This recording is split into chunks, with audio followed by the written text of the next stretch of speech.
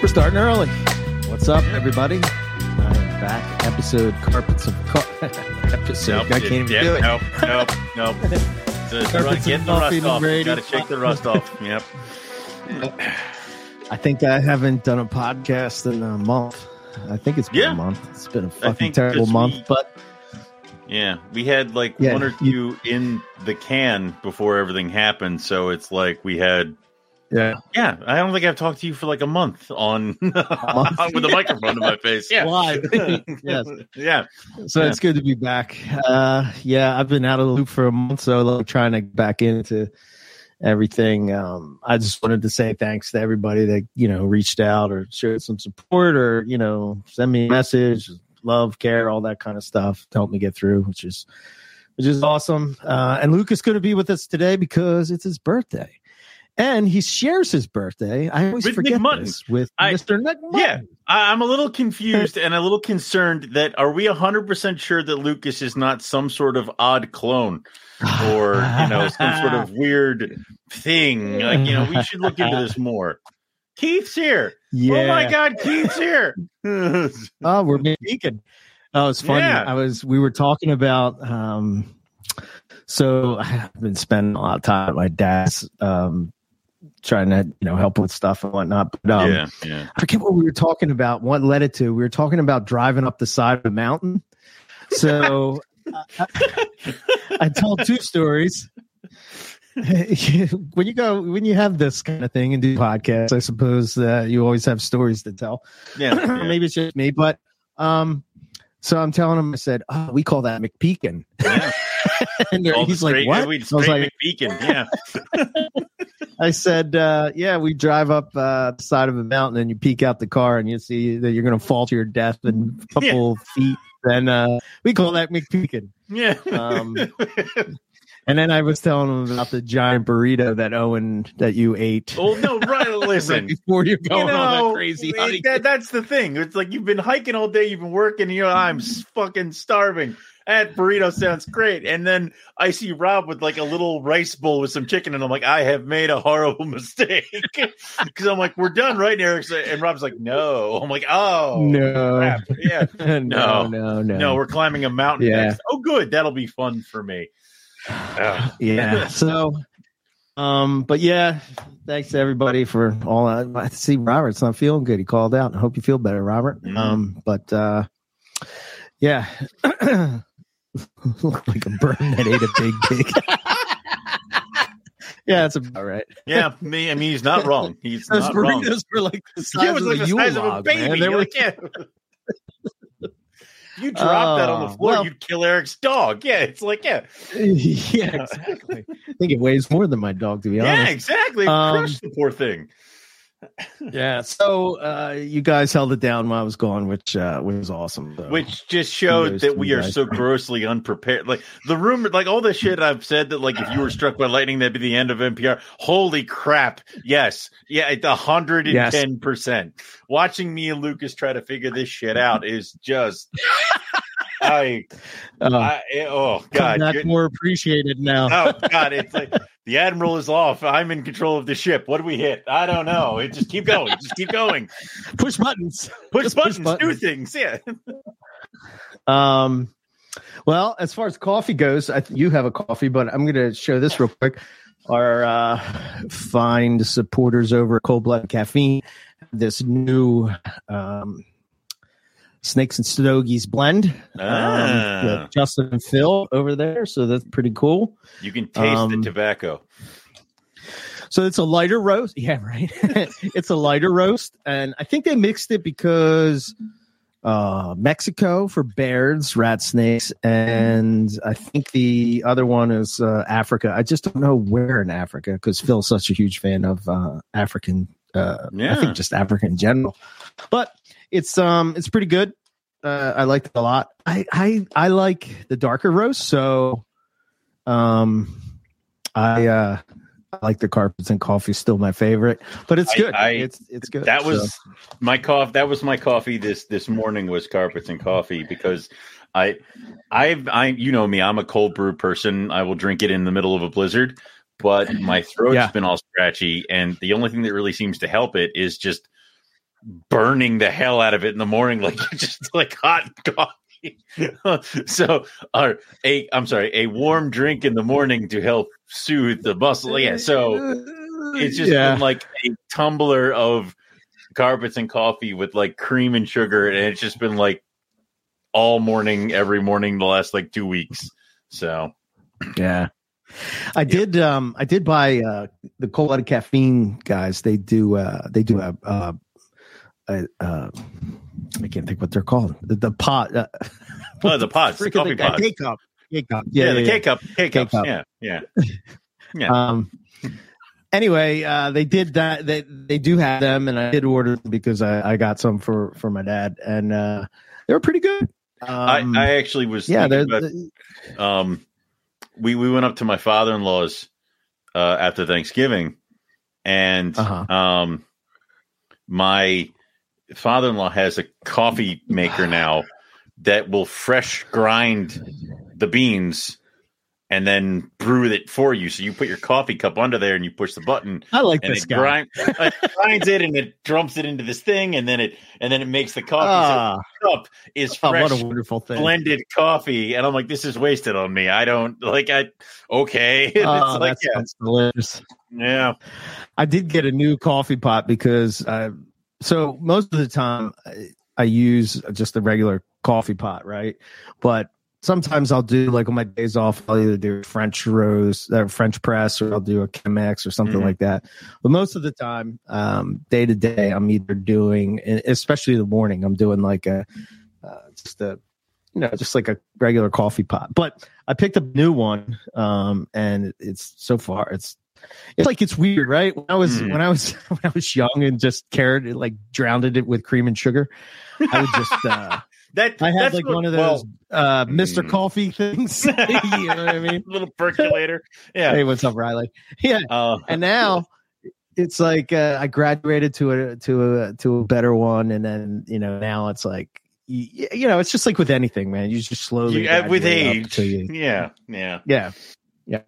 So this one's pretty good. It's what was it? I think I wrote it down. It was an OXO coffee brewer, and it does, like, you can either do 2 cups, like just if you had like one of those tumblers, right? And or you could do one that's like a full pot, and then the pot is like double insulated carafe type of thing, so ready to roll. It's wonderful. Well, I ordered a cold brewer for my fridge downstairs, because we have a fridge downstairs that Mort's got all his vegetables and crap in, and then I realized that there's more space in there for like a big gallon brewer of cold brew coffee. And I'm like, well, he and I are going to share what's going to happen here. So I ordered it, and I've been waiting for this thing to come. And then Amazon just sent me my money back. They're like, oh, it's been delayed. I'm like, but no, I want so now I have to go find another one and order it. And now I'm just depressed, but I've been I've been weaning back on my sugar. So like normally I would take like cream, liquid sugar, but now it's like less liquid sugar in my coffee. So I'm just a couple years liquid behind. Sugar. What is that? It's simple just like syrup. Drops.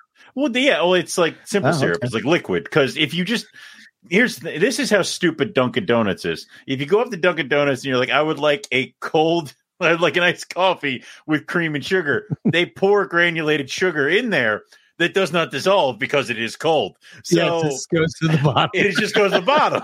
So you have to say, I would like the liquid sugar, because that's a simple syrup. So that goes in, and it is now liquid Just and dissolves into the coffee. Yeah. Gotcha. And no, I did not bleed. Yeah. So bleed. What were you bleeding for? So we had the episode where we had Jason Earl on for the calendar. And the entire time there's this gorgeous gold-faced white lip hanging around in the background. So, I'm only hearing like maybe every other word that Jason is saying. I'm just looking at her. So he and I were talking afterwards, and I'm like, well, hey, dude, this is how it starts, is like, I think I can get rid of one of my extra white lips. And I'm like, hey, dude, I got a wild caught boy that you can, like, we'll work something out if you want her. I want him, and then you can treat her to her. And then he's like, well, what if you just take her? And I'm like, wait, No, and now she's here. So this I was is trying a to get rid of snakes. Yeah, and I gained one. I don't know how this worked or who won this, but Right. So this female was with Robert, and then went to Jason, and is now with me. Okay. And both Robert and Jason are like, "Oh, she's a horrid bitch. She'll bleed everything." She was fine. She was a little inquisitive. She was interesting, but I did not bleed. She is. Maybe I just got it, and they, Oh man, you and Lisa are the white lip python whisperers. Yeah. Well, then I'm sitting here and I'm like, and I was talking to Balin and Kohler this weekend, and I'm like, how many white lips do I have? And I'm like, Goldface, I have 4 adults and 3 juvenile. Oh shit! I'm like, all right, well, there's a problem here. That's a lot of white lips. So, yeah, cool. I feel like this really screwed me up for breeding season. No, it's early, but you can do it. I'm looking at it as still early. I'm trying to do catch up, but luckily we had a couple days where it was warm. I think it's supposed to get cold again, but luckily we had a few days where it was cold, and hopefully it just gets another one of those warm spells right around Christmas time, and I crush it in January. Everybody's a spring breeder. It's okay. Just delay. It's fine. I just started pairing because I got tired of dealing with like multiple cages. So like I just put the water pythons together because I didn't want to have to do 2 water bowls. Oh, there you go. Well, what the heck? Yeah, why not? If they breed, then you're really like you're. I don't want to say I can't think of a different word other than laziness, but your laziness will pay off. I'll admit it. I mean, I don't want to do it. No, wait. Let's say laziness. That's negative. How about what's a word where you can be more efficient? You're efficient. Yeah. Efficiency. Yes, yeah. I like that better. Yeah. I like it. Yeah. God. Beautiful. No, I don't want Barnex. I've never wanted Barnex. No. No. I think Ryan asked me a couple times this. I still got to go up to Roberts.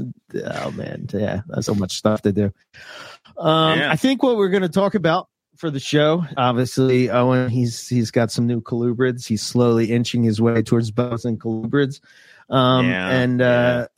He got that from the Hamburg show. Yeah. And just going around on Facebook, I saw a lot of nonsense about the Hamburg show. And I'm like, dude, I've been saying this since 2007. Like, what are you talking about? Yeah. I mean, it's like a sort of a staple, right? That we say the Hamburg starter pack. And all of a sudden, everybody's up in arms. It is the Hamburg starter pack. And Keith, I wanted Argentines. I don't want Hog Island boas. Yeah. I don't want Hog Island boas, and that's the thing that's chewing in the back of my brain. I call bullshit on that. Shut up. I call bullshit on that. You know you want the Hog Island boa. I do. Hogs. Especially the one Keith's has. Yes! Yeah, man. He has incredible ones. He's far away from me. Yeah. Yeah, Hog Islands, and then... Why would you do that? You want to keep Keith close? Because Keith is too nice, and he's like, here you go. And I'm like, no, what do I do with these? Yeah. You made this too easy. No, damn it. Like, oh, man. How many, I have to ask this before we get into, so we're going to talk about the Hamburg thing. Hey, what's up? Brandon, we got everybody. Keith, Brandon, I saw Riley in there. Lance is here. Puget Sound Python. See, I couldn't get anybody to show up. You pop back in, and everybody's here all of a sudden. It only hurts me a little bit. Because you're the podfather in training. Yes. You know what I mean? You have to. Yes. You didn't for graduate. The entire time you were gone, I was the podfather in training, and then Lucas was, I think, Owen in training. So it Owen in training? Yeah, yeah. He did a lot of sarcastic comments and was mean. So it was. It worked. He did well. Yeah. I got a couple of wild carpets to share because I'm sure that that's been slacked on. I don't know. I didn't. You are 110%. Everything you assume I didn't do, you are correct. Right. It is a miracle. And then there was we're here. Nah, you guys handled it great. I have a couple of them. So the cool thing, I always thought the cool thing about carpet pythons is when we're going into our season, getting ready to prepare, Australia is coming out of their season and hatching all kinds of cool shit. So there was a couple things that I saw that we'll talk about that is going on down there. I always do it like a double take because there's like somebody who's like, I got my diamond eggs. And I'm like, what? Oh, right. Yeah. Okay. No, it's over there. Okay. Okay. I forget the guy though. So, he had 2 gorgeous black and white diamonds breeding. Like, I mean, gorgeous black and white diamonds. Sean Carroll. Yes. Dude, and I was like, where are these? Pythons. Where are these? And where can I get them? Yes. I can't. Fuck. Like it was. Yes. Yeah. Dude, they are nice. He had. I didn't realize he had a pair of them. And then the other day, I posted them up, and I'm like, "Holy shit!" Like it's a diamond. It's an ivory diamond python. It's beautiful. Yeah, Riley. Why don't you have diamonds? I don't know, man. Yeah, why don't you have? Why don't you and I have diamonds? Group. Yeah. There's a slacker in the group. Listen, I don't have diamonds, and I'm going to blame. Now we're going to shift focus to Riley. Why doesn't Riley have diamonds? Good thing is that during the whole month, I did slam them with food. I made sure that I slammed them with food. So regardless of, I got the Russian tiger up there, so she got slammed with food too, and then these 3 diamonds, 1, 2, 3, were slammed with food. So we should be good. I think, hopefully. I don't know, man. I'm nervous. Listen, I forget how to breed snakes. I will be over with bags of ice if I have to. We will figure this out. Well, the room has been getting pretty cold. Okay. I think the lowest I got so far was 58. And they just stared at you like, we're like, where's the rat, right? Yeah. Hey, what's up, T? Yeah, they're ready to eat all the time. They're great. Oh, they slowly have become one of my favorites. Carpets. The fact that you're like, this has slowly become one of my favorite carpets. I think he says that about every carpet. Like, it's just like, oh, yes, inlets is slowly becoming one of my favorite carpets. All right. Well, yeah, they're there. This is true. Yeah. This is true. I really haven't been paying attention to a lot, so I don't really know what's been happening or whatever. But I do know that it was Hamburg's last show, which basically they're moving from everybody thinks it's funny, right? They're all like, oh, this is their last show. Good riddance, you crappy people. Blah, just blah, going down the street. And you're like, they're moving to another spot. Yeah, what do you mean? It's just so the Hamburg Fieldhouse. Have you been to the new venue? Yes. Okay. All right. A couple times. I didn't mean to cut you off. No, you're good. So the Hamburg Fieldhouse, the wonderful building that everybody can sweat to death and nearly die, has been sold and will soon become a car dealership.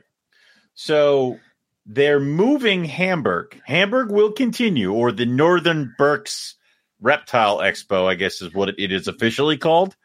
So that's the field house. That's the old gloriousness. Hamburg. That's the old Hamburg building. It is moving to a venue in Morgantown, Pennsylvania. And if Morgantown, Pennsylvania sounds familiar to the people who've listened to the place where Jim is from, you're goddamn correct.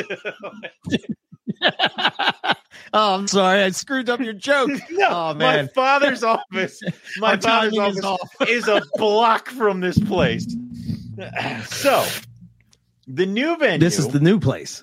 Yes, the new place was a mall, and the mall closed down and became a classic car museum.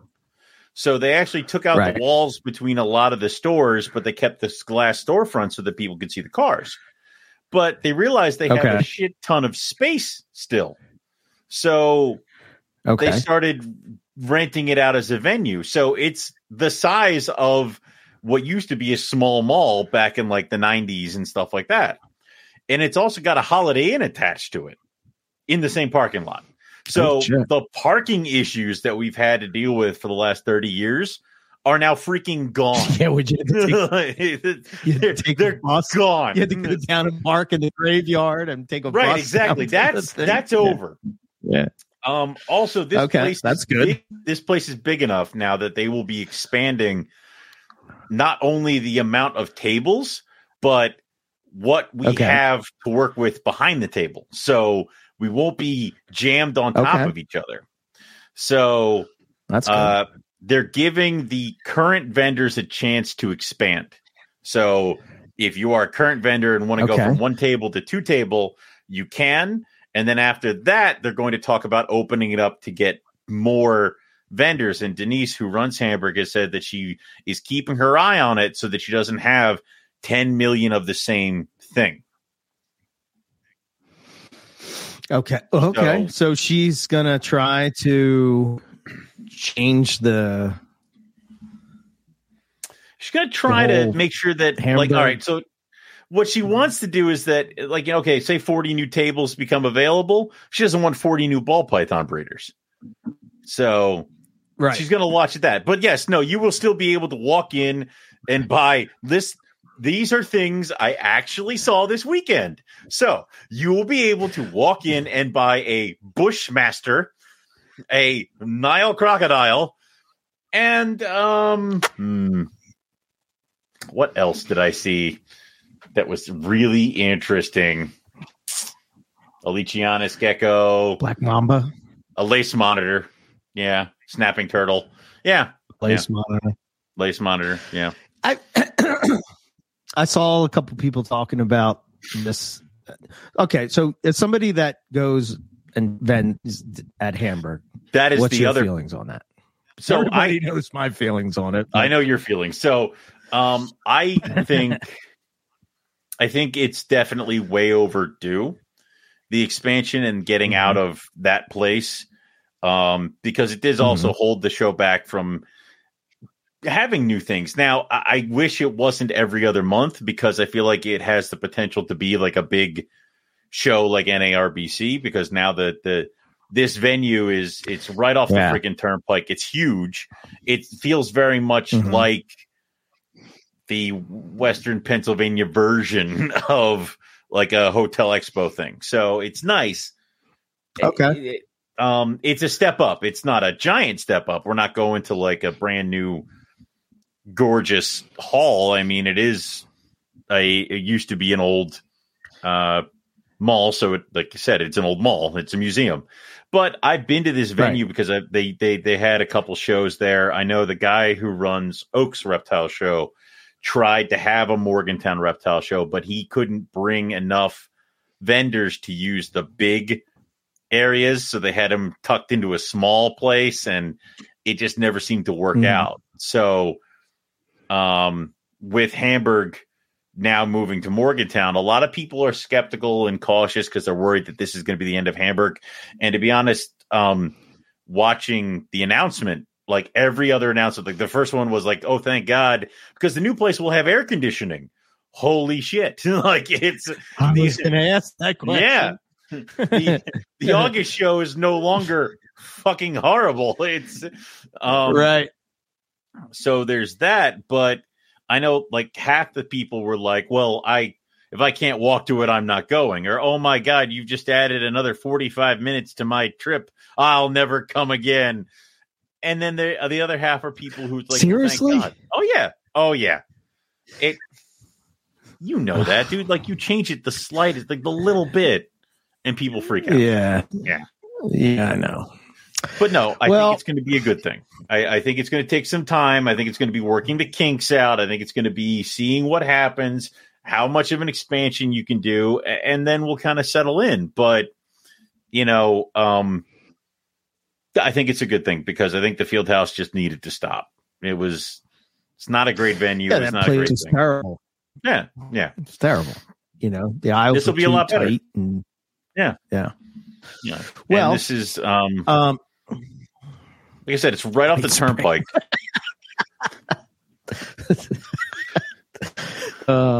White spray under the coating. Yeah, nice. I mean that's how it works. Yeah. What's your feelings on the? I mean, it's not. I guess this is like old news to us, but like, I guess it's kind of become in the forefront because of the Morph Market guy. But what's your feelings on the whole Nile crocodile thing? I mean, I don't think you should own a crocodile. I don't think I should own a crocodile. I think there are very few people in the United States who are private keepers who are prepared to keep a crocodile healthy and happy its entire life. I think what they end up doing is cutting the corners as far as care and what it can do. They keep it inside. It's not outside. It doesn't get to, soak in the sun. It doesn't get to do this. It doesn't get to do that. And I think it kind of defeats the purpose. Like, these things are supposed to live to be like what? 50 years old? Like, I mean, it's supposed to get massive. Dude, I think it could live to be 80 years old. I would imagine that a lot of what keeps them from reaching that age is just being in the wild. But I would imagine that if you have them in captivity, well, and you're able to care for them, which is like what, 2 people in the U.S. In private hands, very few people. Yeah. My question is, like, I just think about, like, from a business standpoint, right?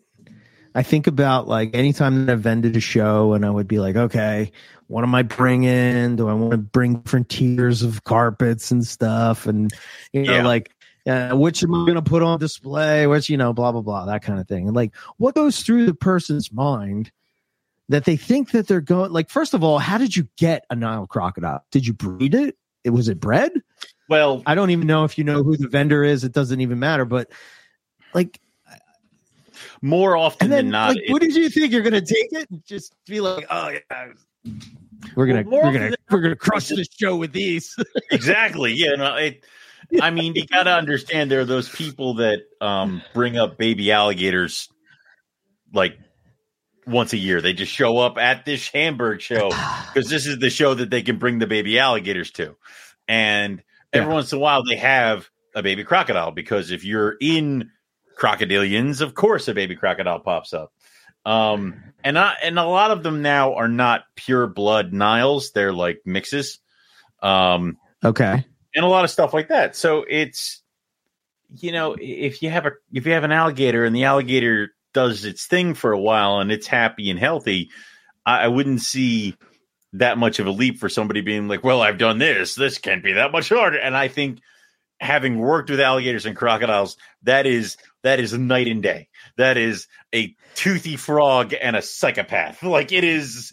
No. Yeah, I mean, I know alligators can prey on humans, but my feeling would be that they don't necessarily look at human beings as you're on the Not menu. necessarily. Like, you remember floating in the cage of death?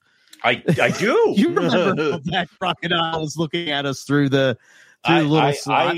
I remember. How can I get these monkeys? Right. I can remember thanking God for every inch of that acrylic that was between us and that dinosaur. Yes. That's how. And you know what, dude? Like, I've been bit by small gators, like a 4-footer, and it freaking hurts, and they can do damage. And yet, why you'd want to have? I mean. People have big snakes and stuff like that, and it's just like I don't see the. Well, this is always the debate I have in my head when it comes to this stuff. Is it like, like I don't want to tell somebody what they can and can't have, right? But is that because the stuff that I'm into doesn't necessarily fall into the category of something that, like, that I can't, like, my stuff that I keep, carpet pythons, right, is for the most part, I don't have anything bigger than that. And they're manageable. So, like, to me, it's almost like it doesn't really affect me. So do I have a certain sense of judgment on other people because it doesn't affect me? I hope I'm saying that right. But at the same time, if you start to allow people, it's almost makes me feel like it's almost like things like that should be on some type of permit system. It's the venomous argument. Not necessarily saying, but the difference is is that a crocodile will straight up eat you. It's going to kill you. A venomous snake is going to kill you, but I don't know if it's going out of its way to kill you. Let's see. The thing is, the issue I have is that, I don't know. I have no desire to keep venomous, so I cannot relate to a venomous keeper. I know I would be upset if somebody was telling me what I could and could not do with my pythons and other things like that. But also there's the thing of that if my python gets out, the danger it causes is to small rodents and maybe injuring like superficially, but like no one's going to die or go blind or something like that. Yeah. I would be worried about it eating my dogs. I would be worried about it, eating if I had some kind of like pet or a pet guinea pig or something like that, or rabbits or something. You know what I mean? Oh, God damn it. Apparently, just on a side note real quick. Yeah. Apparently, my father has become friends with the squirrels to the point where they come up to him. No. I don't think he does because he only likes the wild squirrels. But smart man. They seriously will sit at his door waiting for him. I don't know, man. Your father's become a Disney princess somehow. It's weird. Yeah. I don't know.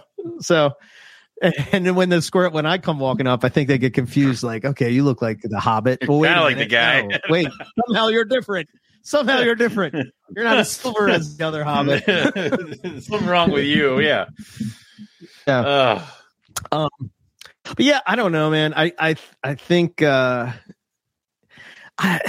then I think this is my problem with Hamburg, right? It's like, we're focused on the Nile croc, but like, okay, what about the retics? What about all those, big monitors that get sold that die and all that shit? What about the alligators? What about dwarf? We saw dwarf caimans when we went up to Nerd. They're big animals. Like that's a crocodilian the size of a medium-sized dog. Like that, and that animal needs a good type size enclosure, preferably outdoors with a water feature. All right, can you do that in Pennsylvania? Not for most of the year. Like it wouldn't work. Right. So right. Even when people are like, well, it's a caiman, it's smaller. Pennsylvania is such a weird state, too, where it's sort of like you're allowed to kind of do what you want, right? And I'm afraid that we take that for granted and that we abuse that a bit, because there's no sense of responsibility. I mean, shit. I've been guilty of it myself. Just fortunately, it worked out well for me. But like, I was 10 years old and had Burmese python. Yeah, my father helped me with it and all that stuff. But like, you know what I mean? But I guess it was different times back then. I don't know. I don't know. I hate to be the, judge other people for it. But like, when it comes to something like a Nile croc or a saltwater crocodile, there are very, very, very limited amount of people that can care for an animal like that. And I think that ultimately you're just setting it up that the animal is just going to be neglected and then die.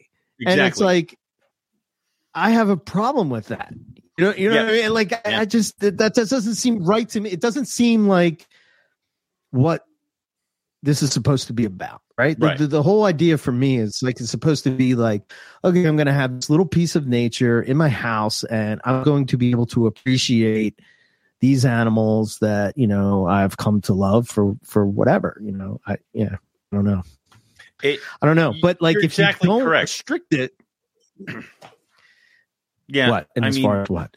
I like when you say that. I like it when you agree with me. Well, the majority, I would say the majority of animals that people buy that are not prepared for it do end up suffering and ultimately dying at a young age, whether it be a crocodilian, a monitor, a large snake.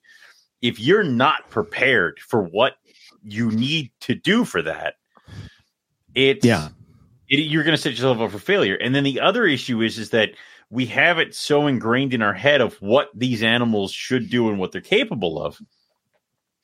How many large snakes have been overfed to the point where it has become an issue? And that's not just us. I was watching one of those shows that goes into like the zoo into what the animals are going on in the zoo. This one zoo has this retic, and it is massive, and it's a platinum tiger retic. And I'm like, well, how'd you do that? And it's got fat rolls all over it, and they're like, she's a big snake. She eats like maybe once a month. I'm like, stop feeding it. like, oh, she's a huge snake. I'm like, you fed her to the point where you could have this giant, impressive retic. She's not healthy at all. And that's something else too. You feed it up to the point where it gets to a state that you can't manage it, and then you end up either the care drops off and it dies, or you try to find somebody else who can take it. And there's not that many people who can take it. The bigger the animal is, or the more difficult, you're running up against the wall. There's not a single zoo in the country that's going to come knocking on your door and be like, we saw your bull alligator. We'll give you thousands of dollars for it. There are enough alligators. They don't need your friggin' alligator. I would, and I've said this before, I would love a permit system and a license system. Make somebody have to go to a weekend course, and I guarantee you that chops off half the morons because they don't want to deal with it. Oh, 100%. I hold that thought. I'll be right back. Yes. So there's a lot of that kind of stuff where I think it would be better for us if we had some kind of system that would be able to kind of work that out.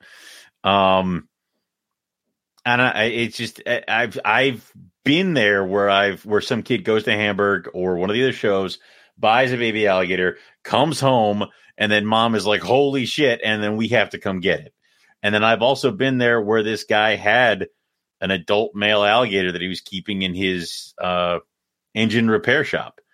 And it seems like a lot of times in the state of Pennsylvania, it's not an issue, or they kind of turn the Fish and Wildlife, all those things like that, kind of turn a blind eye to it until it becomes a problem, until it's one of those things where it's not an issue until there's a giant freaking alligator swimming in somebody's pool and it's all over YouTube, or until this guy who had a ton of vipers in his apartment is now arrested and they have to deal with it. So it's a non-issue, but of course we'll say this. And how many times has Hamburg or some of the other Pennsylvania shows appeared on some of those documentaries about pet keeping or exotic animal keeping and stuff like that? I've seen it a couple of times. With that being said, I don't think anybody should own a bear, a tiger, or a lot of other things. There's a lot of animals I don't think a lot of people should own. So, and I think large reptiles should fit right in there too. I see a lot of people are agreeing with you. And what were you talking about? Just having a permit system or something? I would love to have a permit system or something like that. And then also that Fish and Wildlife doesn't ever seem to kind of hone in on something until it's an issue. So I know that Fish and Wildlife will go to Hamburg, and I know that actually a vendor was thrown out of Hamburg to this show because he is a known well, the rumor was, and I don't want to throw anybody out there that's not true, and I, of course, am hearing this second or third hand, is that he was a smuggler of arachnid spiders. And he was thrown out of Hamburg. I heard something about this. Okay. Yeah. So that happened. So is she starting to crack down? Is that the feeling? She is having too much pushback from people? I mean, she got attendance down. It's one of those things where, if you expect her to know the facts of everybody who buys a table from her, you're an idiot. But if you voice your opinion, and she got multiple complaints about this guy, so she felt she had to do something. So let me dissect that thing you just said for a second. Like you're saying that she doesn't have a feel for all the vendors that she has signing up. She probably has a feel for them. She knows some more than others because she's been working with them for over years and stuff like that. But, how many times have we heard that this new guy goes into Hamburg and tries to freehand his Venomoid King Cobra and gets shut down and thrown out of the show? Or this person comes with a bunch of baby turtles until Fish and Game come and arrest him. Like that kind of stuff happens. And, you know, a lot of stuff, but when stuff is brought to her attention, so like she banned the Slither guy when all that stuff came out because he would vend at Hamburg and stuff like that. Do you think she had a choice? I don't think she had a choice. Reservation. I think that's 100%. I think the lucky thing is that Hamburg could be such a good show, and I think in the past it was a good show. My complaint is exactly Robert's complaint, is that she's not policing the show correctly. I think that she's either going to have to adapt, because it seems like the newer keepers of reptiles are not as forgiving. I don't know what the right word is. I would say forgiving, because accepting of sort of like the jobber that's there flipping shit, or the guy with the turtles, or the lady with the spiders, or whatever it would be.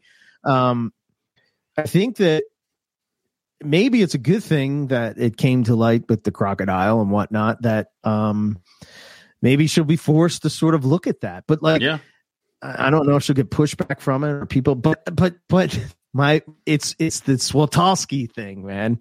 It's like everybody bitches about him. Everybody complains about the dude. Oh, he's a piece of shit. Da, da, da, da, da, da. And as soon as he's got that snake that you want, it's a Maluka's crown, everybody's like, oh, well, I'm going to have to put my, everything aside because I want to get that. No, that's bullshit. Yeah. That's when it's the hardest to sort of stand with your ground and your morals and what you think is right, what is not right. Like, that's the test. And most people fail. Of course. So it's it's not about, for me, it's not about saying that other people shouldn't go, right? We've had this conversation many times. I just won't go. Yeah. Right. Yeah. It's not that I shouldn't vend it. Don't. Yeah. Yes, 100%, man. I'm not going to knock you for vending it. I'm not going to knock the show. It is what it is. I know a lot of the people that we came up learning from in this hobby vend that show. Balin, Curtin vended it for a while. Ted Thompson. Dave Prada used to. I think even Barchek used to vend that back in the day. So it's not like they haven't had their share of mainstream, reptile breeders.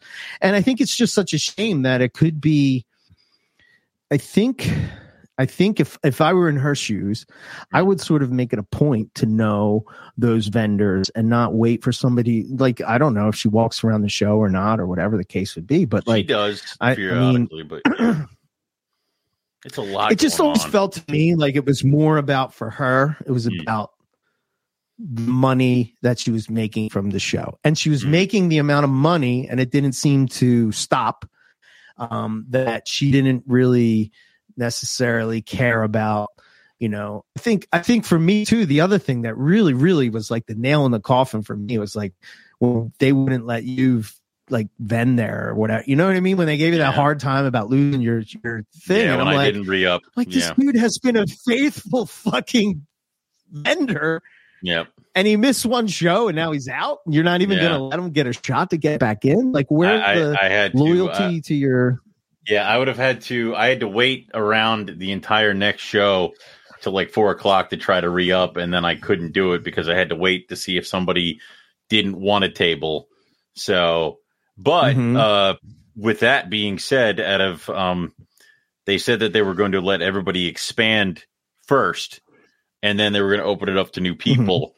Luckily, I know a guy. His name rhymes with Phelan. He has expanded. Joe Phelan? Yeah. He's back. Yeah. Weird. So he decided to expand just one more table. Okay.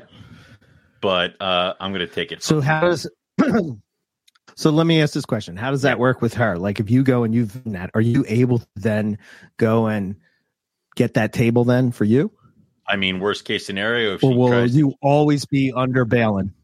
Well, that's the thing is, so if there's an issue and she won't let me take it over, Balin can just renew it for me.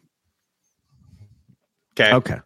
Yeah, we'll just do it that way. Hopefully it'll be fine. Plus, I also like it because now that Balin is expanding, it means I'll be set up right next to Balin and Kohler. Oh, yeah. Yeah. That was the other one. How can I forget Kohler? Yeah. It's another one. He vends there all the time, doesn't he? Right. So it'll be me, Balin, and Kohler in like our own little carpet row, which is nice because, dude, I've vended by myself a couple times and things like that where I don't have a single person that I know. It sucks. It sucks because you're stuck behind the table. You can't do anything. And, I have to wait for Matt Minatola to come so I can go take a bathroom break. So it's just one of those things where it's easier to have them right next to each other because also it keeps my finger on the pulse of the market too. I have caramels. Balin has caramels. Kohler has caramels. And if they're not there and I set my caramels at this and people walk by them all day, I don't know that I'm too high or too low. Like it kind of is that whole thing. And dude, wait, stop. Yes. I love Balin. I love Kohler. Yeah. Dude, they don't even come close to touching the caramels you have. Yeah. They're not even in the same fucking league, man.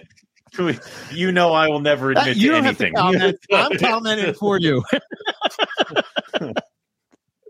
But it's also good to have that kind of stuff there. I'm not trying to take away from what they've done or what they're doing or whatever. They have beautiful snakes. I have snakes from them, all that. But like, my opinion, anyway, for what it's worth, the only one that comes close is mutton. That's it. Yeah. I like Cross's stuff too. But anyway, I would say I refuse to give myself. No, I refuse. I won't take it. No, no, I won't take it. The good thing is that I think now that our collections are so different now, that it's not like you can get a tiger carpet here, and here, or hey, look, they all look at jungles. Like it's that thing where I have stuff that Kohler doesn't, and Kohler has stuff that I don't, and Balin has stuff that we all don't, and it's that kind of a thing. Like Kohler does the skinks. He's got the skinks. He does. I know a lot Balin of boas. Used to have the pyros and stuff. You know? I don't know if he still does those or not. So this is the thing. So Kohler does a lot of boas now. He's getting into those different species and localities of boas. He does the Gila monsters. And he's also got a bunch of different. That's the other one, yeah. Yep, he's got a bunch of different types of python species and things like that, Liasis and other things like that. He's starting to get off the get going with all that stuff. Balin has his pyros. He's got a couple of the colubrid projects. He's got a couple of ball python projects and other things like that. When I asked him about the ball python thing, he says adapt or die, and I kind of left it at that. So, I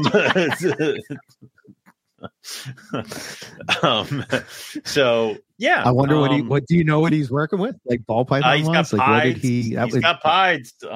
Okay.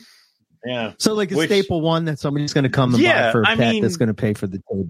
Yeah. Yeah. And he's got some good. He's got some high white pieds that if he had done them 20 years ago would have been worth thousands. Now they're like $250, $300. Like, $250. It helps. Yeah. Yeah. But pyros are. Yeah. Yeah. He's also got the Mex, Granites Mex. He's got a couple colubrid stuff. Yeah, I talk about it. He had a lot of like sleeper stuff, and I remember even with the first time we had him on the show, he was even doing colubrids back then. I mean, he's kind of known for those pyros. Well, he said that he's like, oh, Eric asked me to come on, and I said, well, I didn't approve of that at all. So, and he's like, well, I always can. I'm like, well, we'll talk, maybe. I don't know. So yeah. Oh, look at you. Holding them back. Okay. Yeah, all right. a little bit. I don't want to seem too desperate. So it's but he keeps doing the whole Balin. Well, Balin's like, can I call into the show? Like, can I call into the show? We don't do call-ins anymore. Like you were the Is this 2010? Yeah. What's going on? Oh my goodness. Yep. Wait, 2011. Holy shit. Yeah. Okay. Yeah. Yeah, we'll be going into year 14 after a couple weeks. Holy shit! Which it's like we're coming down the end of it. I assume like this week we have a show and then next week's the holiday show and then we're calling it or do we have to sneak a breeding episode in so Nipper doesn't cry himself to sleep? Like it's I forgot about the reading episode. Yeah. I had so many cool people lined up. Like, I know. I had a lot of Australian people lined up to come on and talk about that Pygmy Python roundtable. Yep. Yeah, I'll have to do that all next year. But I'm excited about tomorrow. We have Ari coming on to talk about his recent trip to PNG and his research with the Boelen's pythons, and special guest Keith. He's going to pop in and special NPR hang with us, which is good. It's always good. I fell behind with the book project with him, and but I'm getting back on track. Tomorrow I'll have some time dedicated to sort of get that going, which I'm pretty excited about that. But I don't know, as far as to put a period on the end of the Hamburg thing, I think that Robert said it best. This is a chance to sort of make it better, and I'm okay with that. Like, you screwed up before, and now you're going to try to make it better and do things, you learn from your mistakes, and there you go, man. That's a good thing. So hopefully she sort of does that, and there's a lot of becomes a staple show for the East Coast, because there's really nothing. There's nothing. I mean, Oaks has in the Northeast, at least. Oaks has been expanding, and it is a gorgeous venue over there, but it's not. It doesn't feel the same. There's a lot of repeat vendors, but it does seem like it's in its infancy still at Oaks. And also, you don't get a lot of the same people, customer base. Like, you do get different people customer wise at Oaks than you do at Hamburg. I feel like, this is kind of the next step on that to kind of move forward with it. There's a lot of old school herpers that still vend Hamburg that are going to go into the new reptile world kicking and screaming. I will say that as participants and attendees and keepers start really holding the old school herpers accountable for things like sick animals, dead animals, dangerous animals, things like that, you kind of start seeing a different show. And like I said, it is not going to be easy, and they're going to fight the whole way. But I would say that where we are now is better than we were 30 years ago when it came to that kind of stuff. And I think the next step would be potentially moving it forward. Like, dude, you're not cracking open shipments that came directly from Africa, like at Hamburg. I don't see any clutches of baby Burmese pythons with babies being ripped out of eggs and thrown into deli cups and sold.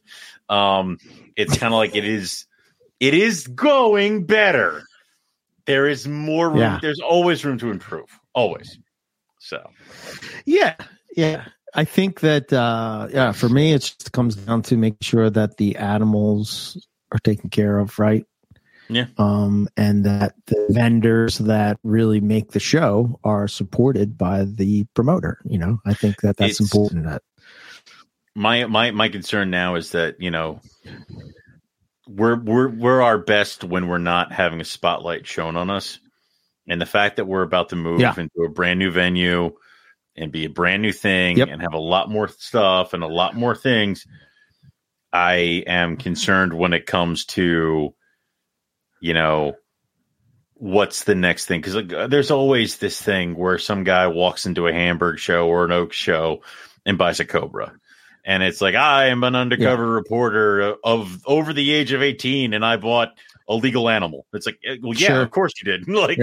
But there's all that stuff. So I wouldn't be surprised if after the first couple of new shows in the new place, that happens again, or some people who are just aren't happy about us being there. Yeah. So, I'm cautiously optimistic, but you need to be ready for that kind of stuff. So. Yeah, 100%. Like I said, I guess maybe this is you can't go through a tragedy and not be affected by it or change somehow. But I'm trying to sort of look at life in a more positive way, I guess. Or we're only here for a little while. Might as well make the best of it and not be always bitching and complaining about, what other people do. Just sort of like, I'm gonna be next to you at one moment when something's gonna happen. I'm like, you still looking at that bright side, buddy? And he'd be like, shut up. Like, I'm gonna like, it's gonna be something. I'm like, how's that bright side of life going? Yeah. Shut up. Yeah. Yeah, you may be right. I don't know. At least I'm going to try.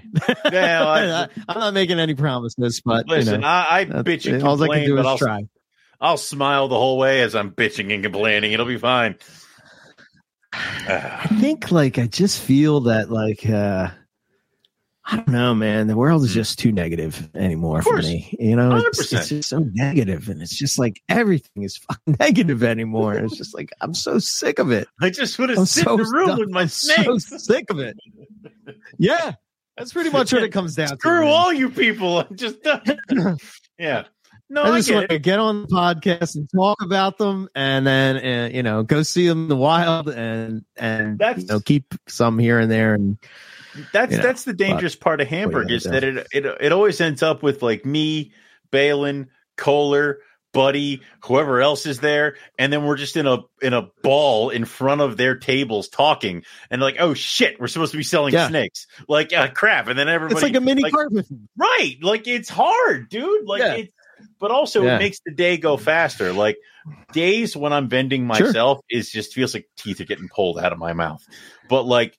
Even just so, the last Oaks show, Buddy came and helped me out. He was going to be my help for the day. He arrived a half hour late. Okay.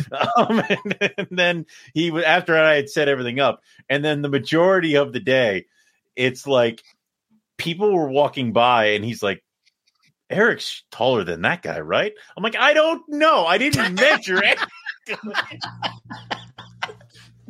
I don't have a Excuse me, sir.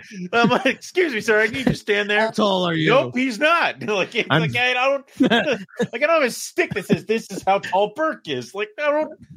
Yeah. Oh my goodness. Oh God. And then your I think sister people showed think up like I'm a little pet monkey. Right. Oh yeah, she did. Yeah. Your sister showed up, and I messed with Buddy even more. Oh God, it was great. Yeah. Yeah, she was back and forth on whether or not she should go, and I said, "Look, you just go with your." I think she took her daughter, right? She took everybody. She emerged with like her. There were like 5 people with your sister, and I'm like, "You want a carpet python?" Yeah. she's like, "No." She's like, "Well, I think I could get a carpet python from Eric." I'm like, "No, you should buy one from me, and then go to Eric and be like, I got this cool snake." Yeah, he'd be like, "What?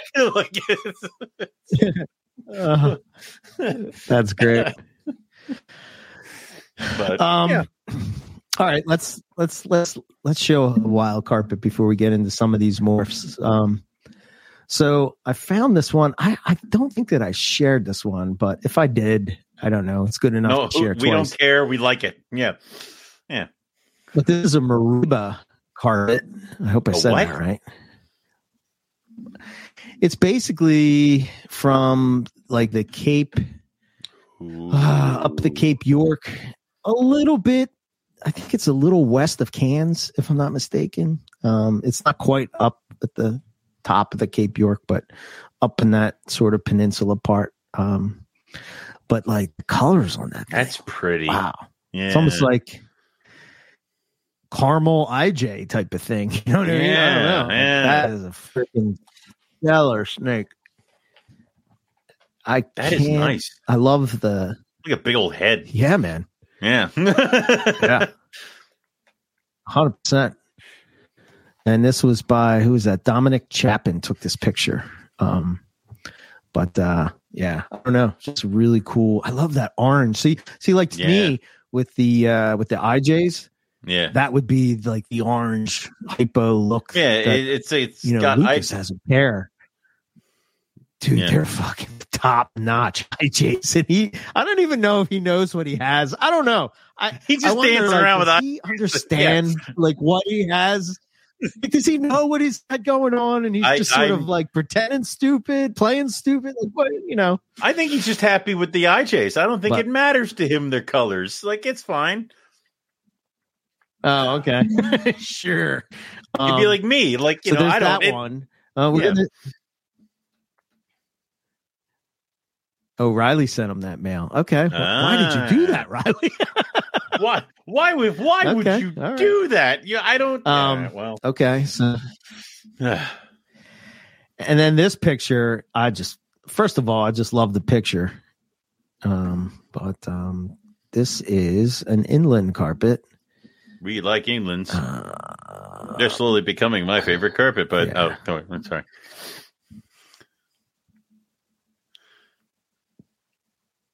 Yeah, yeah. I was waiting for you to react, but well, it's loading, and then I'm like, yes, I just love the reds, the silver. Well, it's like so having freshly done the calendar competition. This is a calendar photo. Yeah. This is a photo that we want in the calendar, as opposed to here is my arm holding my snake in the sun. Like, I don't. What do you want me to do? Yeah. That's pretty. Riley has 20 dozen other. Yeah, fair enough. Yeah. Spaces of limited. Yeah. Sometimes, good ones get out. I don't know exactly. I don't know exactly where this is from, but it's a screensaver on my phone. That's for sure. I just love that snake. That's awesome. So there's your. That. So before we venture into the world of morphs, I figured we would douse you with the wild ones first. Yeah.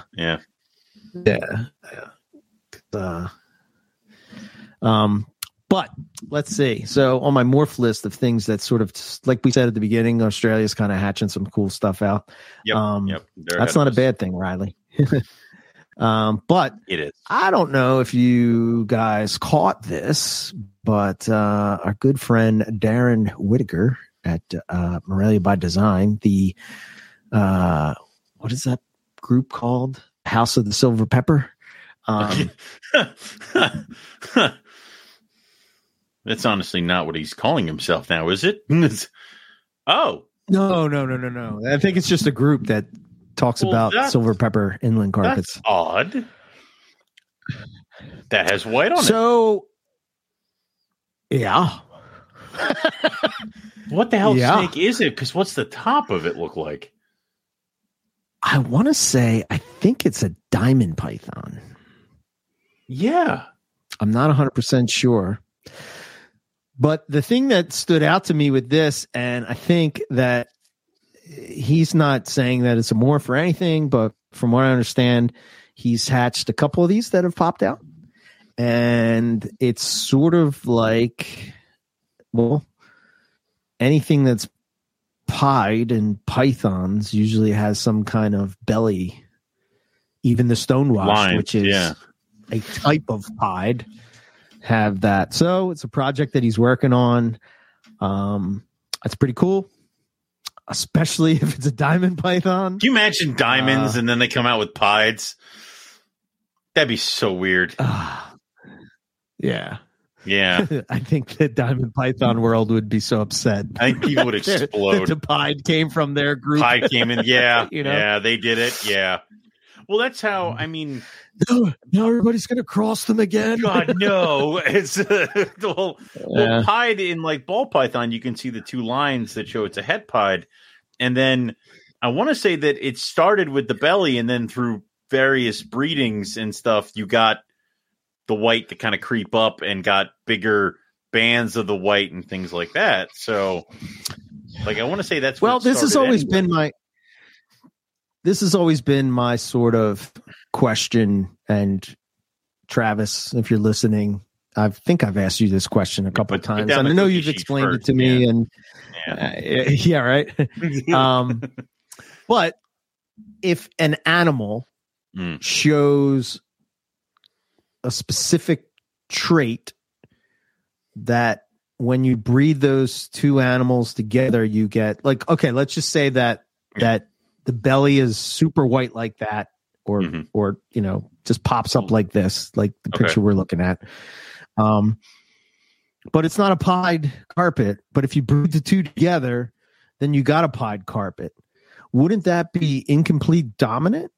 Because, and I think like Travis explained to me, and I hope I'm getting this right, but like it has to be a consistent look that you're seeing, or like so if you're saying that they have tracks along their belly or whatever it would be, you'd have to see those tracks all the time. It's sort of the argument that Nick was given for Exantic being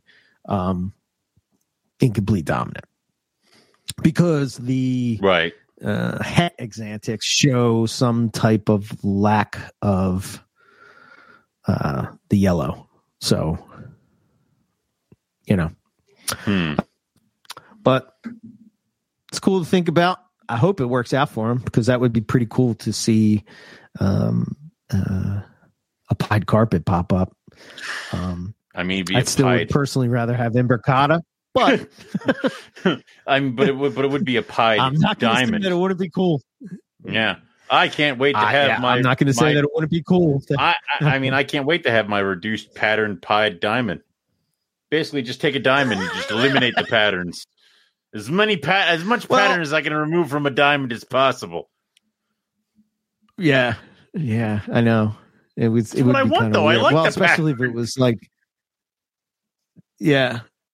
Well, if you were to pick a carpet that was pied, what would you want it to be? Which subspecies or species would you pick? It'd be weird. If you want to pick diamond, what?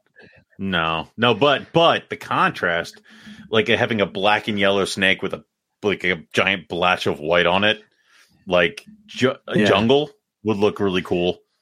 With like black, yellow, and then white thrown all over it would kind of look cool. Coastal, just the crazy contrast of it. Yeah, the crazy contrast. It would hurt the eyes. Yeah.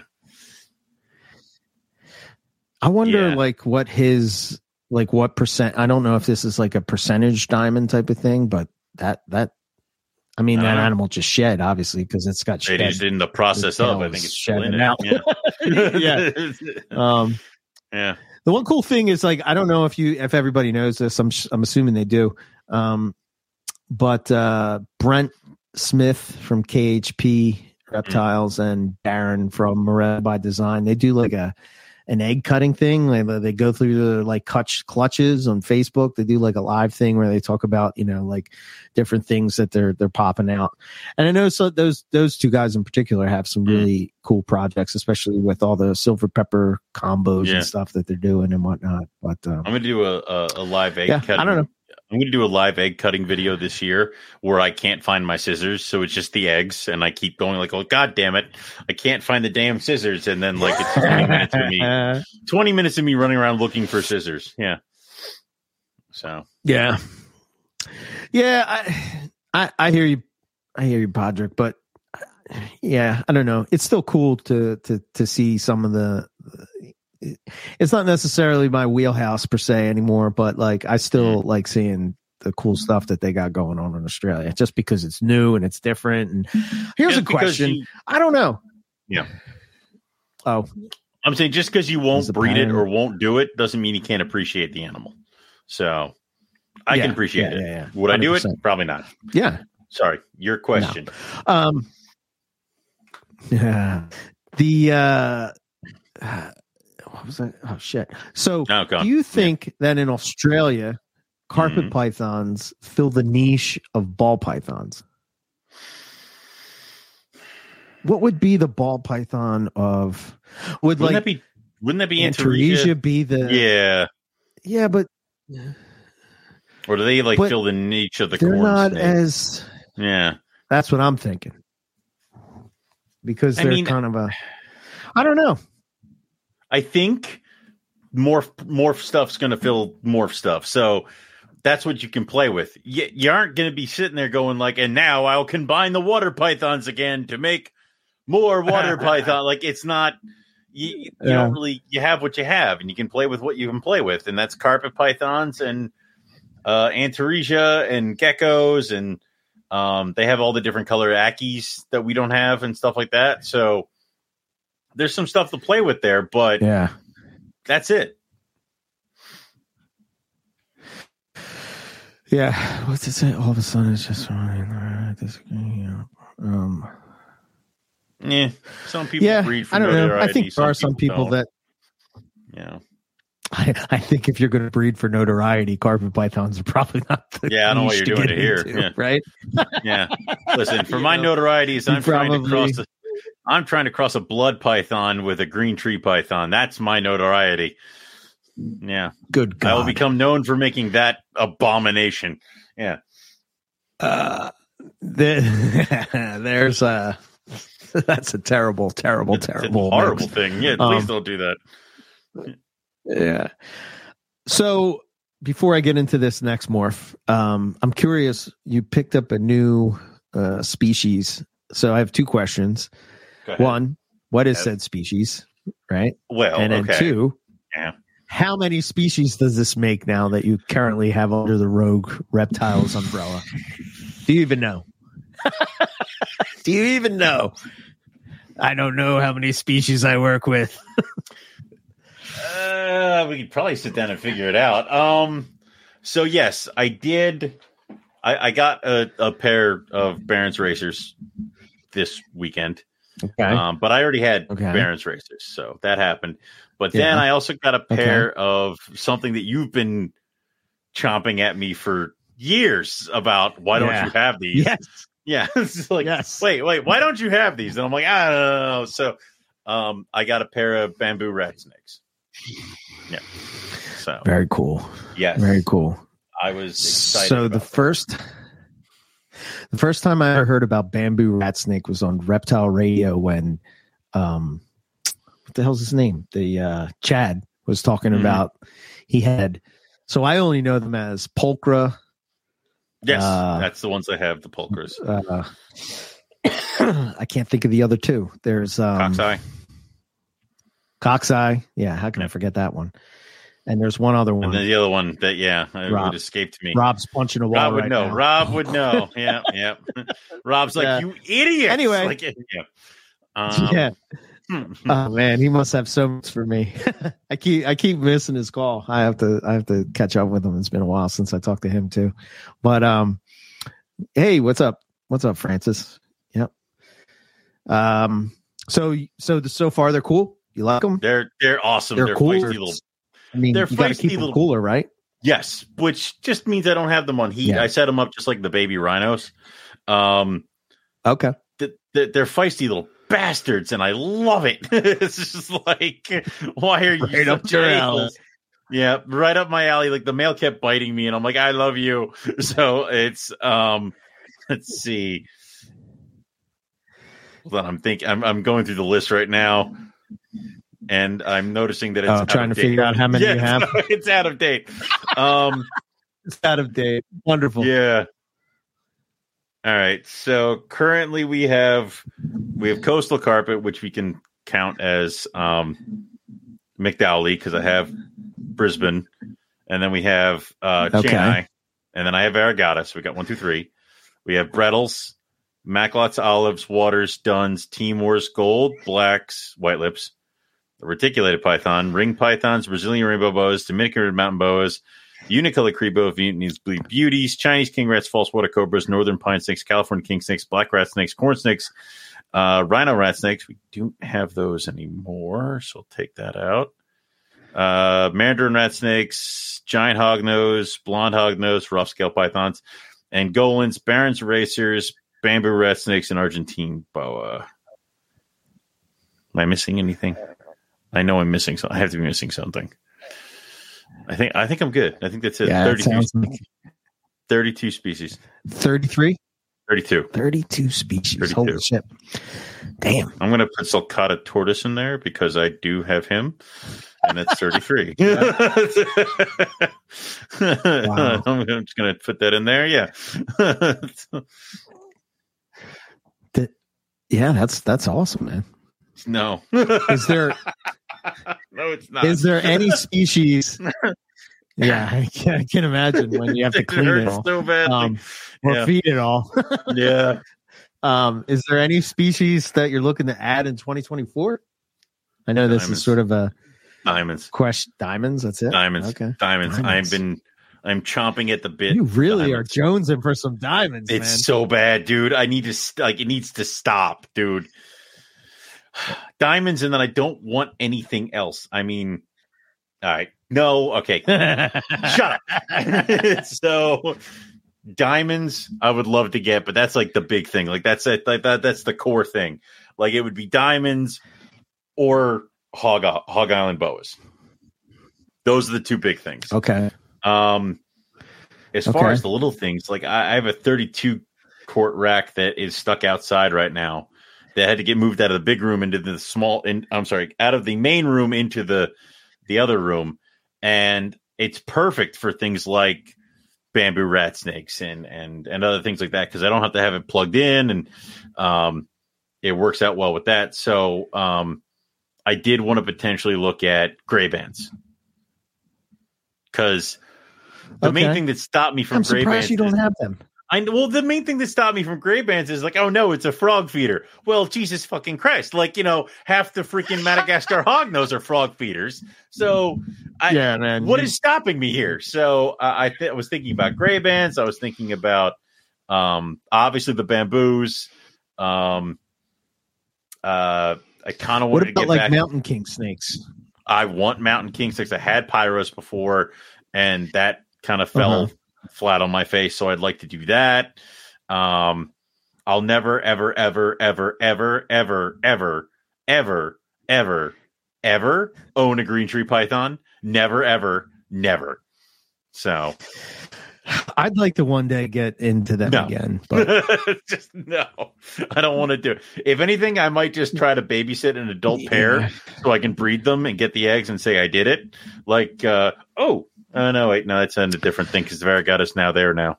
So I think I'm missing something. You sent your Variegata to Site B? No, I have because I have the IJs now. So I was like, I forgot to put them. No, they're Variegata now. So, also Civus. I'd like to get Civus. I like Civus better than water pythons. You're gonna close the. Well, I don't like. Well, I hate I hate my water pythons. I hate them, but they're still here because they're liasis. So I'm like, well, if I get the Civus, maybe I can scoot the water pythons out the door and be like, well, I still have the liasis. It's fine. So, right. Yeah. Yeah. I think, I don't know. I don't see myself adding. I mean, if anything, I would add maybe, obviously, if something like an Imbricata or an Pelly became available, that just fell out of the sky. Something that I would go after for sure. Yeah.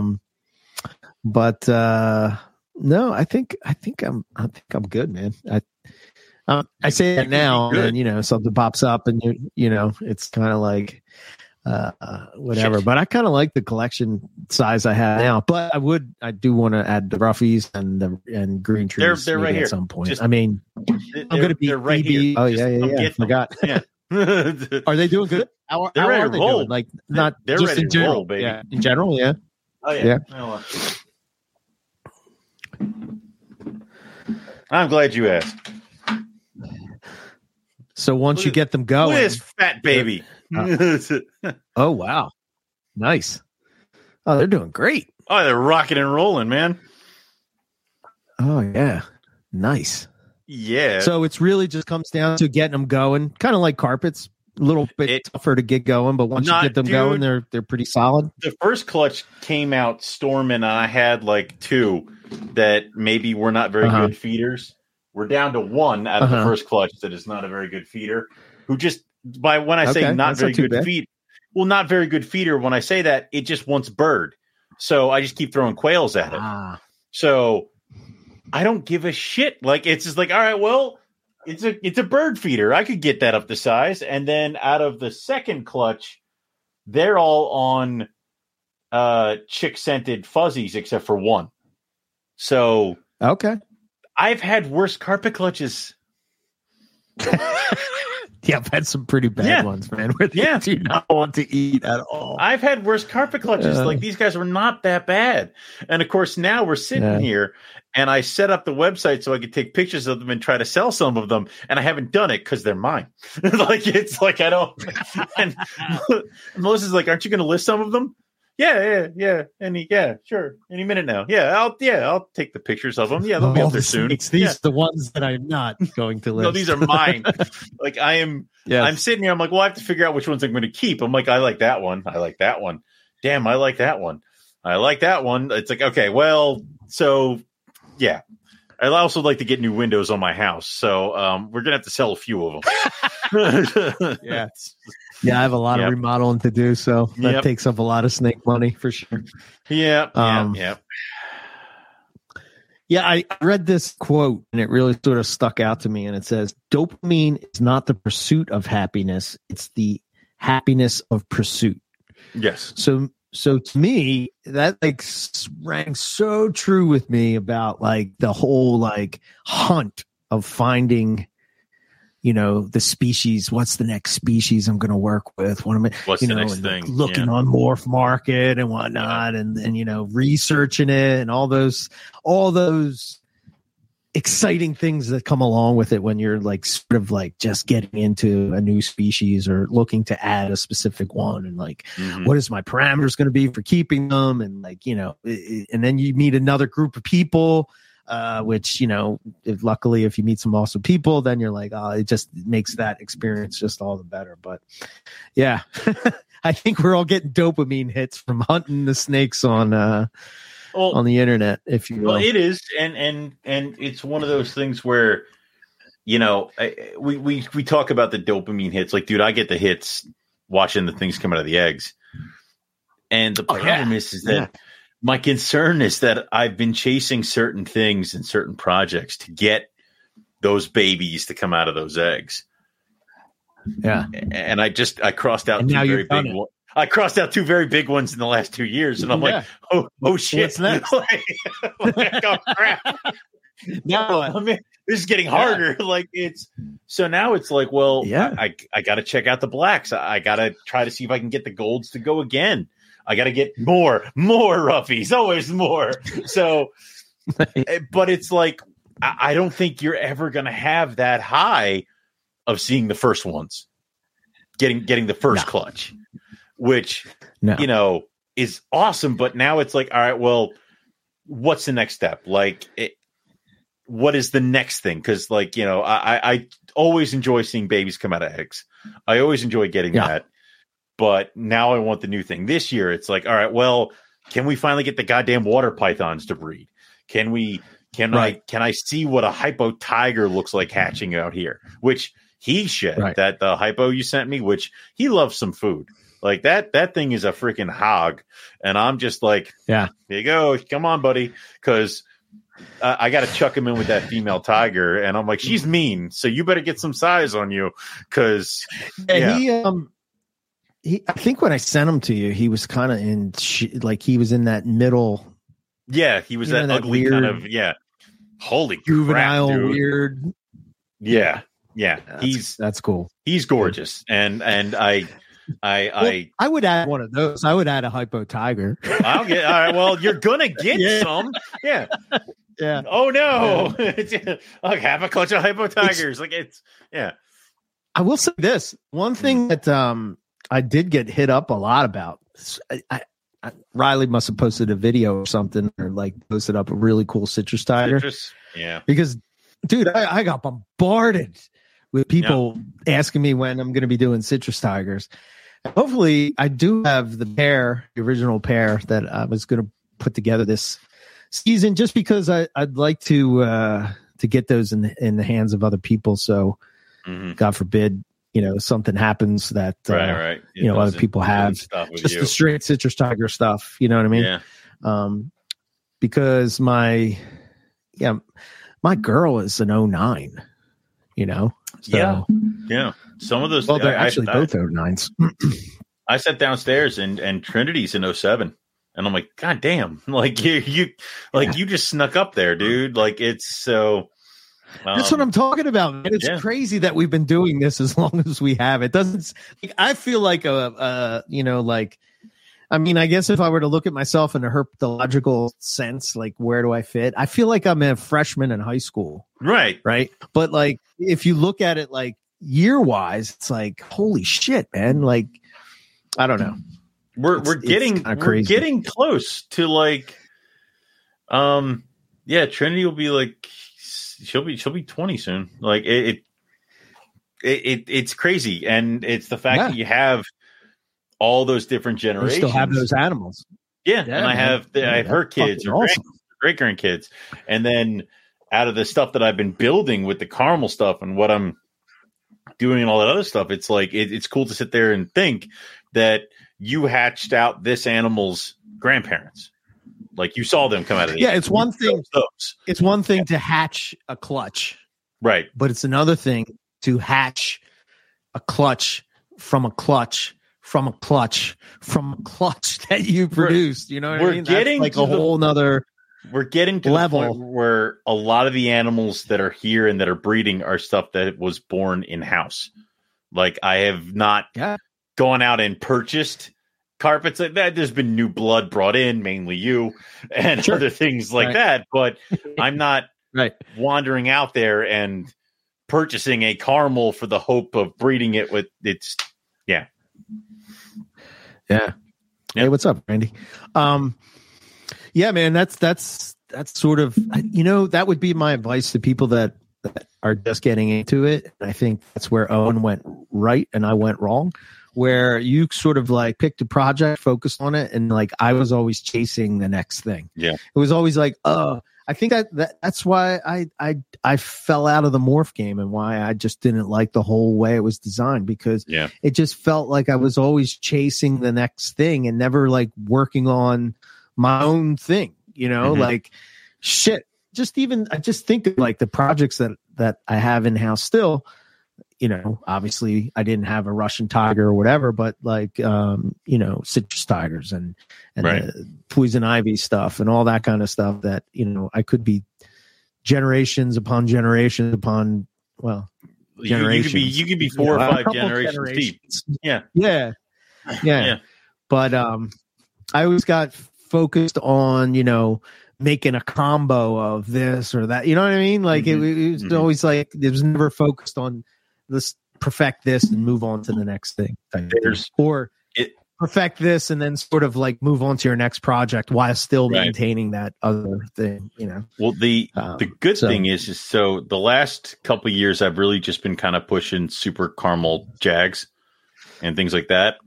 And then, this year, I took a M-Pen caramel stripe and crossed it to my caramel tiger.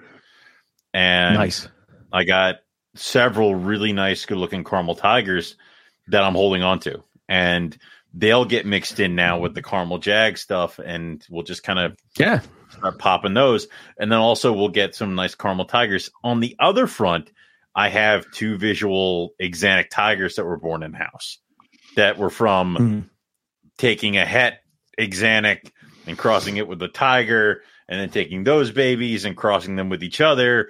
And it's like, and I do my Axanthic tiger boy. I'll show you if you come get your rodents. I mean, I'll show you. He's everything I have ever wanted in an Axanthic tiger. An Axanthic tiger? Yeah. He hatched, and I'm like, mine. Like, this is mine.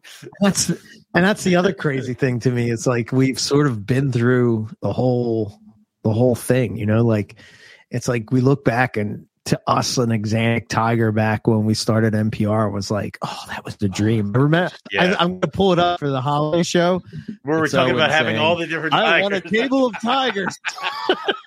I want Axanthic tigers, tiger, and albino tiger, albino tigers, hypo tiger, ghost citrus tigers. Yes, all the tigers, all lined up. Everybody gets dizzy when they come to my table. Well, that was the funny thing is I hatched out the tigers this year, and this was just straight red tiger that I got from Balin years ago to that girl I got from you, and several of the tigers that hatched out. I'm like, I would have killed for these tigers in the early 2000s, murdered someone for these tigers. Like it is. And I'm like, wow. And they're still here. They're not selling. Like, I'm like, wait. Right. Yeah. And that was sort of like, there was a post and I think Riley posted that. Anyway, it was about citrus tigers. And I put on there, I can't remember who did it. I'm just going to assume it was Riley. My mind was in a fog at this point of the month. But anyway, I posted up this picture, and you were there with me at the Tinley, and I had 4 citrus tigers that all look like those on the top tier, and I had them for $350. Yeah, that's it. $350. They're just straight citrus tigers, and nobody gave a flying fuck. Nobody gave a damn. And now all of a sudden, now people are like, do you they're have just them? like, yeah, whatever. Yeah, they would walk by and like, they're just crosses. Yeah, weird crosses. I'm just like, no, man. They're I guess they are, whatever. But there's a cool looking snake, so I don't give a shit. Yeah, I don't care. Yeah, it's just funny. It's just funny how it's like, I guess it just comes back to you want what you can't have, and that's sort of why, like, I think that the market is cyclical, and like this year it's I don't know. I see a whole bunch of people commenting in the chat about wanting to get into emerald tree boas, and Keith he kept all those emerald tree boas and all, and it's like one of those pinnacle snakes, and then everybody has them and breeds them, and then they become yesterday's news, and then we're moving on to the thing that nobody cared about. Why everybody was caring about emerald tree boas, it's just like which I think is going to be hilarious, and I'm waiting for that. I'm waiting for that worm to turn in a very specific species. So. Okay. Everyone cares about green Sanzinia, and no one gives a shit about the Mandarin Sanzinia or the brown or whatever they want to call them. I'm waiting for so many people. I'm waiting for so many people to have all the green Sanzinia and all the Sanzinia to breed, and then for it to like do this, where like the Mandarins now become the rare ones that nobody has, and it's like for that whole thing to change. I hope I get this right, but I think that what's the one that's over here that's more popular? It must be the Mandarins, right? The more popular, not more popular, part of what people want. No. I know what they want. What they want is the green. Get? People want the green. They can only get the Mandarin. Right. Now in Europe, it's the opposite. It's the opposite. Right. So I'm waiting Europe, for that. They want here. Yeah, because all these people who keep getting the green are going to start, they're going to start getting litters, and they're going to start becoming more, prevalent. People are going to be able to get them, and then it's going to be the other one where it's just going to be the rare one is the one that nobody bred because they didn't like it. Yeah, and then that becomes the cool thing. But I think with them in particular, I think it has to come down to I don't know how it's split up. I don't know why Europe focused on this one, and maybe it was just because of looks. I don't know if it had something to do with importation, where they could only get the certain kind over here in the States. Possibly, I don't know. You could only get this many of this, and for all I know, you got 5 of each, and their 5 Mandarins were the ones that took off, and or the greens took off, and the Mandarins didn't. Versa happened here. It just happens. I think they're also not that they're difficult, but they're a little tricky to breed, if I'm not mistaken. I know we had what's his name on the show a while back, but they're up there with we talk about you talk about your imbricata and the Owen Pelly Python and stuff like that. Sanzinia are up there for me. I will eventually have them. I don't want to spend the money on them, and I don't think I have enough blackmail on Matt Minatola and Keith to get in on that project yet. I'm working on it. But eventually I'll get there. But I don't know. I think I'd be happy with either color Sanzinia.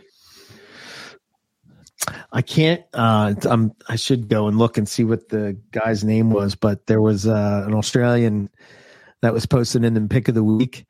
And he was posting like imbricata every other day. And I was sitting there. I always think of Nipper, and he's always yelling at me that imbricata is just a prettier coastal carve. And I was like, how dare you, how sir? Dare you, sir? How dare you? How dare you? Maybe the ones in Europe are this. I know what you're an ugly carve, coastal carve it. But still, even still, oh my God, man! I don't, and I think part of it is the fact that we can't. I think part of it for me is just sort of having them all to see if there's a difference or whatever, that kind of thing. I think that I would be lying if I wouldn't say that was part of it. But it is definitely the thing of like you cannot have this. It's like all right, but then like so you want it. I do. I want Owen Pelly pythons for numerous reasons. One, because we found the one in the wild. We got to hold the one in Darwin, and it's a special place in my heart. Second, because people tell me I can't have it, and fuck you. So like that, it is not the main part. It is a part. Like it's. I think for me though, if I had to pick, if it really came down to it, and I had to pick one or the other, an Owen Pelly or an Imbricata, I'd have to go Imbricata, man. And that's where you and I are always going to be different. To do it. Because I would not, I would not take the better Everybody looking else coastal. is like, what's wrong with you? What is wrong with you? Like, I don't think you'd realize how quickly I would sell like all my olive pythons and things like that. Like I would make sure I had cage space. Yeah. They're definitely cool for sure. No doubt about it. All right, let's talk about this Brettle morph, and then I guess we can. That's probably about it. So, let's see. I'm going to post this picture of the clutch first, and this is in Australia, and this is from Mitch at Snake Sanctum, and it's what he's calling a pearl. Right. So it popped up in his Brettle collection, and he's been working with it and line breeding it for over a decade. Okay. It's a color enhancing mutation. It makes the snake much brighter, as you can see. I think, as you can see, the other one in the clutch. What was the other points that he made? So it's sort of early in the phase of like, working through proving it out and all that stuff. But I know he's been talking to Nick about it. And like I said earlier, I think that I don't know if I said this live or when we were chatting, but that he missed the book, so it didn't make it to the book. It didn't make it to the book, and it didn't make our episode of Carpets and Coffee that we had with Nick on, so we couldn't talk about it. So, it's great. But it's cool to see. So what's that make for Brettles now? You have Stonewash, Stripe, Stonewash, Hypo. There's that fader thing or whatever, and isn't there a dark one? Yeah, I think there's a patternless that's in the States, and I think there's a dark one in Australia. Right. And then you have this one now. That's a pearl. Pearl, yeah. And then so I think that if I'm not mistaken, just like with anything that's morphs and stuff, I think he was having some issues with trying to strengthen the mutation, I guess. I don't know if there's certain combinations that don't go well, but and this is the kind of thing where like we've seen it with Ocelot, where like it was attached to another gene. Yep. So Ocelot was attached onto So that's the clutch. Yeah. So we saw Ocelot was attached on the Jag for years, and Curtin eventually, through breeding and things like that, got Ocelot colors and patterns onto non-jagged animals. Yeah. So this pearl looks like it's attached to Stonewash, and that could weaken the gene just because, or the weaken the animal, because now it's fighting two genetic mutations where it could take a couple of years for it to be severed away from Stonewash. Right. So, but who's to say what it would look like when that happens? Right. Yeah. This is, I guess this is an older one, but this would be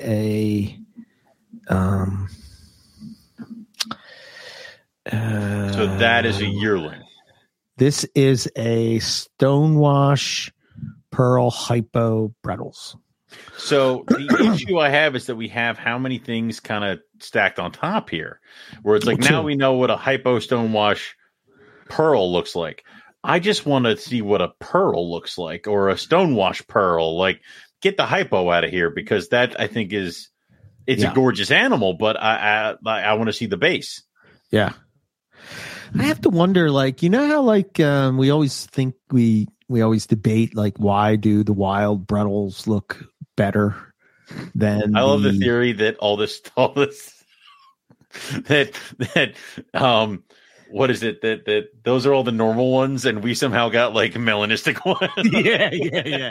The stock in America is wrong. It's like, oh, I guess when you're smuggling, you got to take what you can get, right? Yeah, that's you're smuggling from the wild. You kind of got. Crap, we got all the dark ones. Like it's, I like that theory, but I don't know, man. Have you seen? I took pictures of my Bredl male in a photo bucket under like bright LEDs, and he looked gorgeous. Like I've never like I took the picture and I looked at it in the camera. I'm like, where the hell is this animal? I don't own this animal. Right. That animal is gorgeous. Right. Like, well, I think that's the other thing too. I've noticed this, like putting your snakes under lights, right? Yep. Like if you have like jungle dawn lights and stuff like that, or whatever LED the type UVs, of things, or whatever. Not even UV, just regular straight lights. You know what I mean? Like, I mean, like when you're keeping in racks, or you got babies that are growing up in racks and stuff, you really don't get to see them in, in like really good light. And remember when we were at Bill's Carpet Fest in Texas?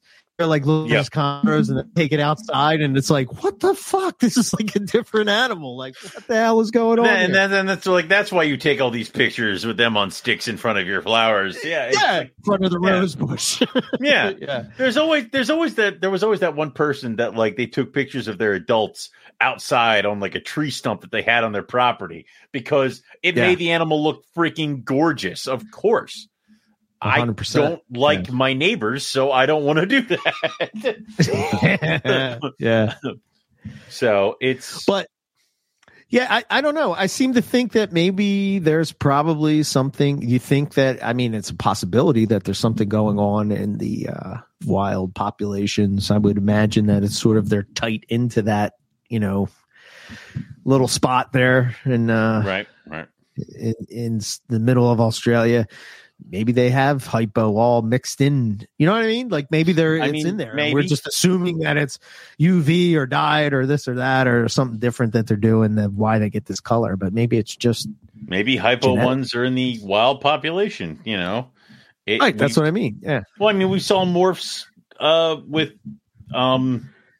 tannenbars. Yeah. Yeah.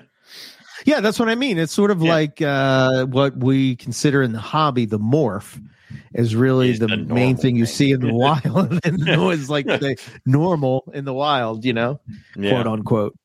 You have axanthic patternless tannenbars, scrubs. You ever see yourself getting back into scrubs? No. Well, no. No. Yeah. Well, no. Well, no. No, I would love a pair of Moluccans. No, no, not right now. No, not where I'm at. I have too much other shit that I want that takes up the spot of the Moluccans. So like if I had an airplane hangar and a staff and I have like open cages, I'd be like, yeah, get some Barnecks and some Moluccans. Yeah, why not? Let me breed those so I can freak out all the scrub people. But I have very limited space, and right now it's like Dunai Moluccans. Well, yeah, yeah. I do love that the scrubs are being bred more readily. Yeah, and stuff. I like that, and people have really pushed that forward because. We just passed them around from one group to another. I mean, that is what happened. We just kept swapping them around, and I like to see that people sat down, focused, and put all together the pieces that we just kept throwing around. Yes, and you know what, dude? Like, I can appreciate a good-looking Barneck, and I was involved in several of those when dude, those ones you guys with Chris at when Chris and I had several of those. Yeah, insane. Yeah. What was that one that was like super yellow? It came from Rain. Yeah, that was I forget his name, but that was like Rain Jr. or something. Like he was dude. He was gorgeous. I think it was gorgeous. That was one of the snakes that I'll never forget that when we went to that like, bee spot and he pulled that snake out. I was like, what the holy Yeah. Nice I do, and that's the thing where it's like if I had space, of course I'd get a really good looking pair of bar necks. Because you know what? Bar necks are right up the alley. It's a giant head. It's a missile with teeth. They check all of the boxes. They're dangerous. They want to kill me. They got a giant ass head. They're hard to breed. Yeah, of course. Of course they're in my wheelhouse. Every box is checked. But there's other stuff right now. Like, you know. I think you need to get rid of the retic, man. That's one cage, man. I can't have. Just put the pair in there. Keep them fine. Yeah. Just like, this way I can be dealing with him, and here she comes. Yeah. So, I don't know. Yeah, the good old days. The good old days. Oh man, I remember. I remember having scrubs in that small room that I operated in, and I just remember they would always get tangled up in the blinds and shit because they would always constantly want to go up, and then they would be wrapped around the blinds multiple times. My neighbors are probably looking like, "What the hell is happening?" It's just fighting with this thing. With the blinds again. Yeah. You have to be ready for them, man. They're a lot, Well, maybe they're a lot. And that was it. Like, we've talked about this, and I don't think we've ever actually spoken about this. So I have success with the olive pythons. Mm-hmm. And obviously what you do is I'm sitting here and my original pair are 2011s. Mm-hmm. And then my other pair are they were adults when I got them, so I'm not really sure where they were at, but I would say they're probably close to the same age. Mm-hmm. And obviously what you would do is we've had success. We have so many clutches is what you would do is you would start grabbing babies to hold back to replace the adults in case something happened. Right. Well, do we really want to keep doing that? Do we really want 4 olive pythons to take up that much space? Or do we want to take it down to 2 olive pythons? Well, 2 olive pythons, people who get a pair of olive pythons can't breed their olive pythons. It's like, well, it's in the book. It's in the book. Is that because the male doesn't want to breed, or is it because, like, do I really need 4 of them? Do I need to do this? Like, we've talked about that where it's like, do you want to do Papuan pythons? Maybe.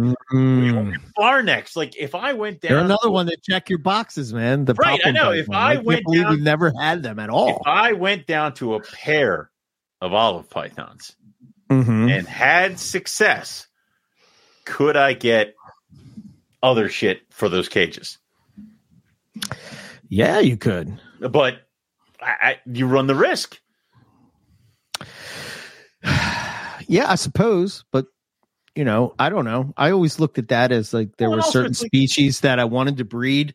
Yeah. And then once I bred them and worked with them a few times, that maybe I would want to move on to something else, to the next challenge. And that's part of it. But then the other part is that you always want to be able to have that thing to offer. But, that's why you usually find somebody that you can say, here you go, take these adults and sit over there and sit over here. Yeah. I know.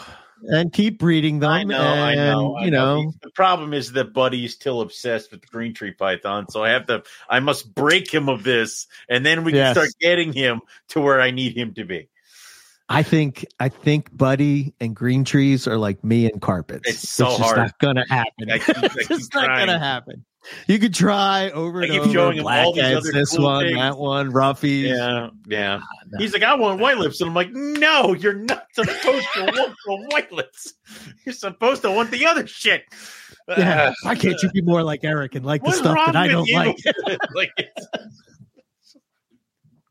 So I know it's still there. Yeah, exactly. So I don't know. So that's the other thing too. Is like if something happens with all the olive pythons I've had have been produced by all my olive pythons have been produced by one male. You're welcome.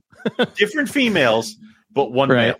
So like what happens if he dies? then I got 3 adult animals that aren't doing shit. Yeah. Ideally, what you would have is a male in the back that you could raise up, but I don't want to have baby olive pythons running around and juvies and stuff like that. And here's the thing, like when it comes to olive pythons, like what's that market like? I mean, they're a big snake.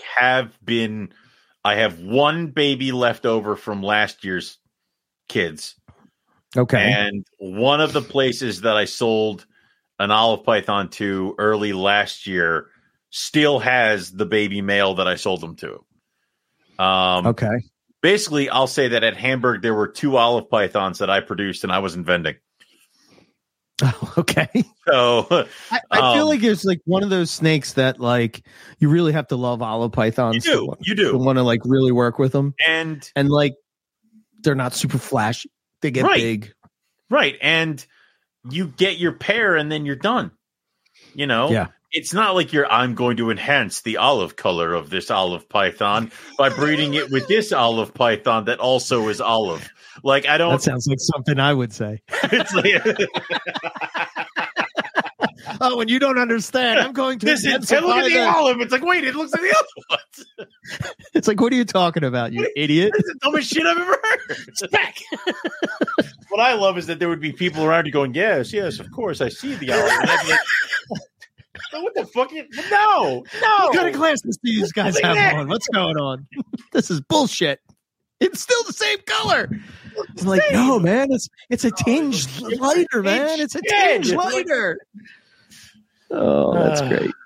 That's stupid. But yeah, so there's that. It's like, because we already talked about it. I'm out of space. Like, eventually I'm taking out the desk over there and we're just going to have more cages in here because we already have all those. That's the roughies. Yeah. What's the whole ticket thing? Like, what is that? Those are the cage cards. Cage cards. Okay. Yeah. It's got like a picture and their names and all this shit. I can't remember of who did it and who bred it. And can you bring it closer so I can look at it, or is this top secret info or something?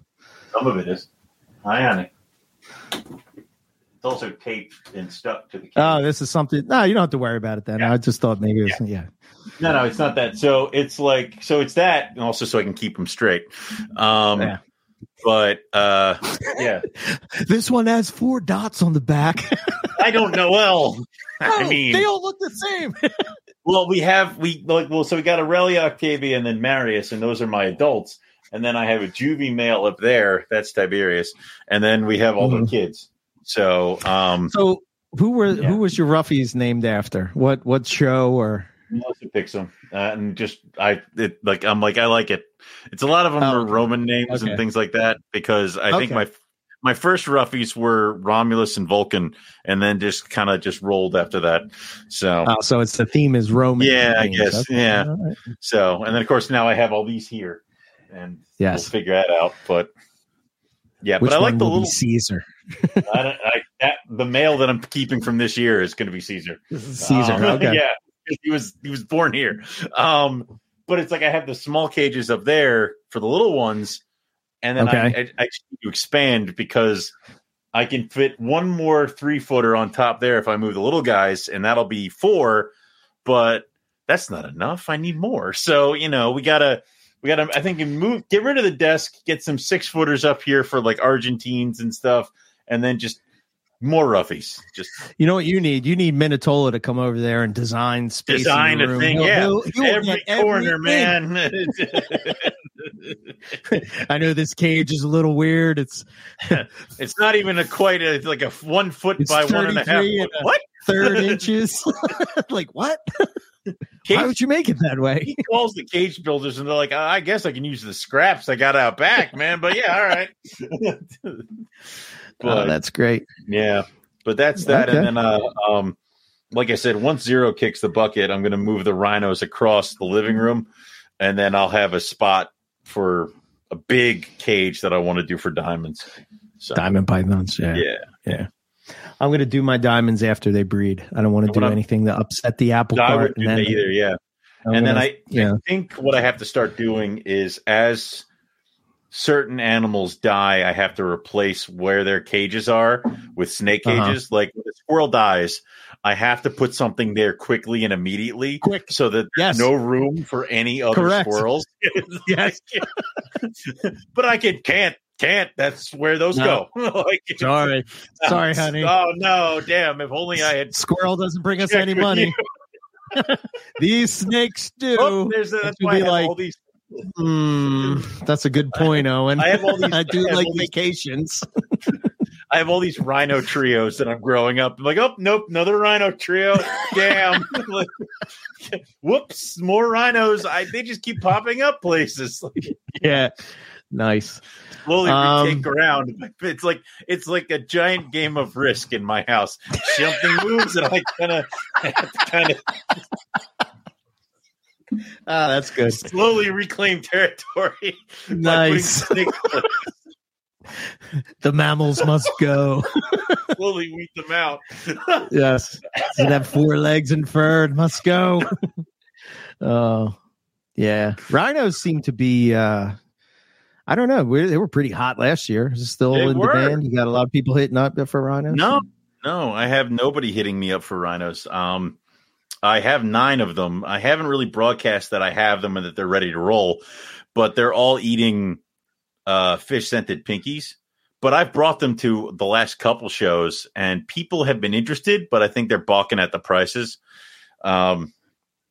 Usually what I did was about $500 for a fish feeder, and then about $600-$650 for a rodent feeder. Well, the problem is that everybody came out of the egg and they all took rodents. And I'm like, well, shit. I'm like, nobody wants to spend that money for something that tiny. So give them a little bit more time. They'll start growing a little bit more. They'll start taking bigger and bigger sized pinkies, and then maybe they'll start kind of rocking and rolling.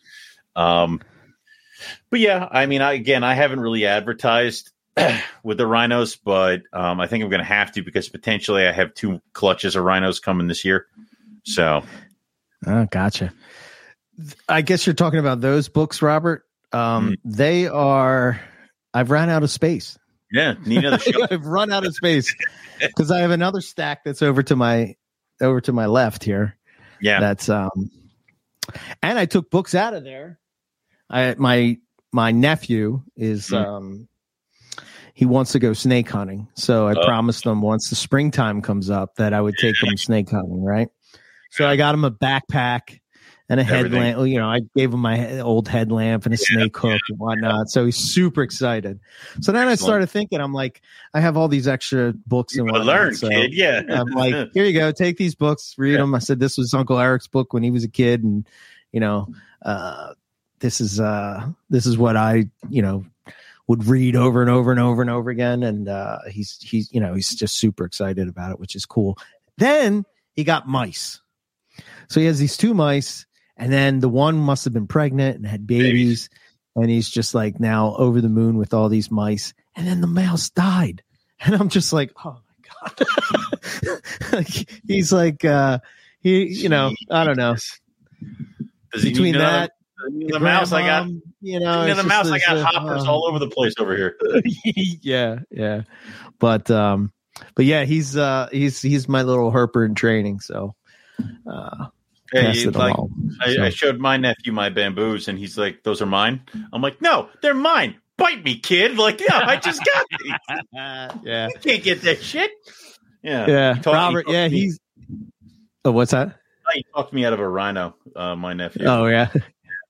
He I told him about your place, Robert, and I said when the springtime comes, we'll go up there and you can all go to Robert's and get schweezed on. I said that. Go for a swim with the snapping turtles. I said that during something we were watching, and Melissa's like, "I hate that word," and I'm like, "Schweeze? It's a lovely word." It is kind of an annoying word, but I hate that smell, and I hate that word, and I'm like, okay, it's just yes. Oh, that smell is it's terrible. Okay, so yeah, so my I've changed sort of plans. I'm going to I started redoing my downstairs here is where I started. And then obviously I haven't done anything in the past month, but I'm going to get back into it, repainting it. And then I'm going to build the bookshelves out there and put all the books out in the other room. Okay. And then have all the snakes in here and then in the other room over there. So, gotcha. But I'm going to have actual bookshelves that all match, and you're kind of going for like what Scott has, but not nowhere near the amount of books that he has. Just as long as Scott and I have a woo. Yeah, just as long as you have some sort of ladder that you can climb up and like wheel yourself around. It doesn't even matter if I can reach the top shelf, man. I want one of those ladders. We'll have to get a book. Yeah, exactly. Eric, I could reach the shelf from where I'm standing. Like you just have to. Do you have the book on king snakes from 1966? Why, yes. It's not that big of a room, dude. You just walk. All right. Never mind. Don't mess with my process. Shut up. Well, here we are at 2 hours. That went quick. Yeah, it's good to be back on the horse. Tomorrow we're going to be live with Ari and Keith, and we're going to be talking about Boland's and his last trip, and I'm sure Rep Landy will come up in there. Something like that, yeah. We're probably more. We'll talk Carpet Fest. You'll hear what he felt about that and all that. But we're really excited to hear the research that he's doing over there, because I don't think there used to be Mark that was doing it, but I think he's the only one that I see doing the research that he's doing. But yeah, that'll be cool to talk to him. I think the week after that, we have the Black-Headed Python show that will go up. And then we'll probably squeeze in the breeding season. And then I think maybe we do the breeding season show as a Carpets and Coffee. And then I think we do a live holiday show. And then I think we call it, because you know what, with the amount of shows that we have in the can that we could possibly just start churning out here while we're on vacay or whatever, chuck them up for the Patreon or some other stuff like that. Heave them out there for people. If they want them, they got them. There you go. Sure. So, yeah. I haven't really, let's talk about the calendar thing. So I should have that all done by tomorrow. Hopefully it's live. Did you get the scrub winner picture? I think so. Okay. Yeah. Check that, because if you didn't, because Lucas couldn't find it or couldn't, the winner did not give us a high res picture. But okay, yeah, sometimes you can get away with it. That's what I figured. So this just depends. Any of the winners surprise you? Because I lost out on a couple things that I'm sitting there and I'm like, if Eric were here, I wouldn't have to do with damn it. I'm like, I missed that. Really? You picked the Woma? You picked the Woma, you know. Yeah. So I did pull rank and say that Scott's picture is the cover. Scott's blackhead picture is the cover, and then the Woma one expedite. That's the one where it's like, yes, they didn't pick that one. I got outvoted on that one. For a Woma? Thank you. Dear, oh dear. No more time off for the pod fighter. The heck? Yes, we talked about that, Alex. But we will talk about that tomorrow too. Sure, for sure. Fluid reptiles. Yep. Let's see. So that's the calendar thing. So once it's live, hopefully, like I said, maybe by the time Wednesday rolls around, it'll be good to go. Hopefully, maybe by the time we do NPR, I'll be able to do share the link and all, and go and buy it and all that stuff. Cool. So what else do we have? As far as the shows for the rest of the week, I think the guys are doing a Clubbered and Clubbered radio this week. I'm not 100%, but I'm pretty sure that they are. So that should come out Wednesday. The Australian Herpetoculture podcast will be out Thursday. Those guys did an episode, and it's a couple weeks back, but because of everything that's been going on, I haven't had a chance to. Every time I tried to, I couldn't do it. So whatever.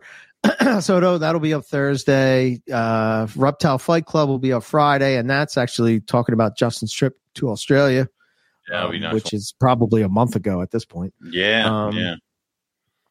And Yeah. turning it out. Yeah. Yeah. And then we'll be back, like I said, back on track and whatnot. So we got that. As far as Cold-Blooded Caffeine, we have the affiliate link. You can go on, you can get yourself the Snakes and Stogies one, Carpets and Coffee, or any of the other stuff that they got. They're all good. Pretty much. I've drank pretty much all of them at this point, and they're quite delicious. I just love what those guys do. So Cold-Blooded Caffeine, this is where to go to check that out. And then we have Cold-Blooded Cafe, right? Right. And you can go and put in MPR 10 to get 10% off of your first order. Right. People kept asking me why they couldn't do it again and again. It is the first order, 10% off of your first order. So definitely go check that out. They obviously have a bunch of different sales and stuff going on. I just filled up on mine. I filled up on mine when it came to like fuzzies and pinkies. I immediately fed 100 fuzzies. So it's like, you thought you were stocked, and now you're not. Oh, damn it! That sucks, man. I remember that. I'm like, what the hell? I have 400 fuzzies. Wait a minute. I'm like, I got like 300 fuzzies. Great, I can feed 2 more times. Yeah. Oh my god, dude. You can follow us, NPR Network, on all the things, the social stuff and whatnot. Subscribe on the YouTube channel and all that kind of stuff. And if you want to get in touch with us, the email's info@Morelia Python Radio. I think we have a Patreon if you're looking to do that. And the Spring Store for all the merch. Spring Store. No, the calendar will be on. Calendar will be somewhere else. Bubble. You fool! Yes. All right, got it. Yes. All right. So that's it. I think that's it. That's it. It's good to be back. That's all we have. And we'll catch everybody next time. Good night.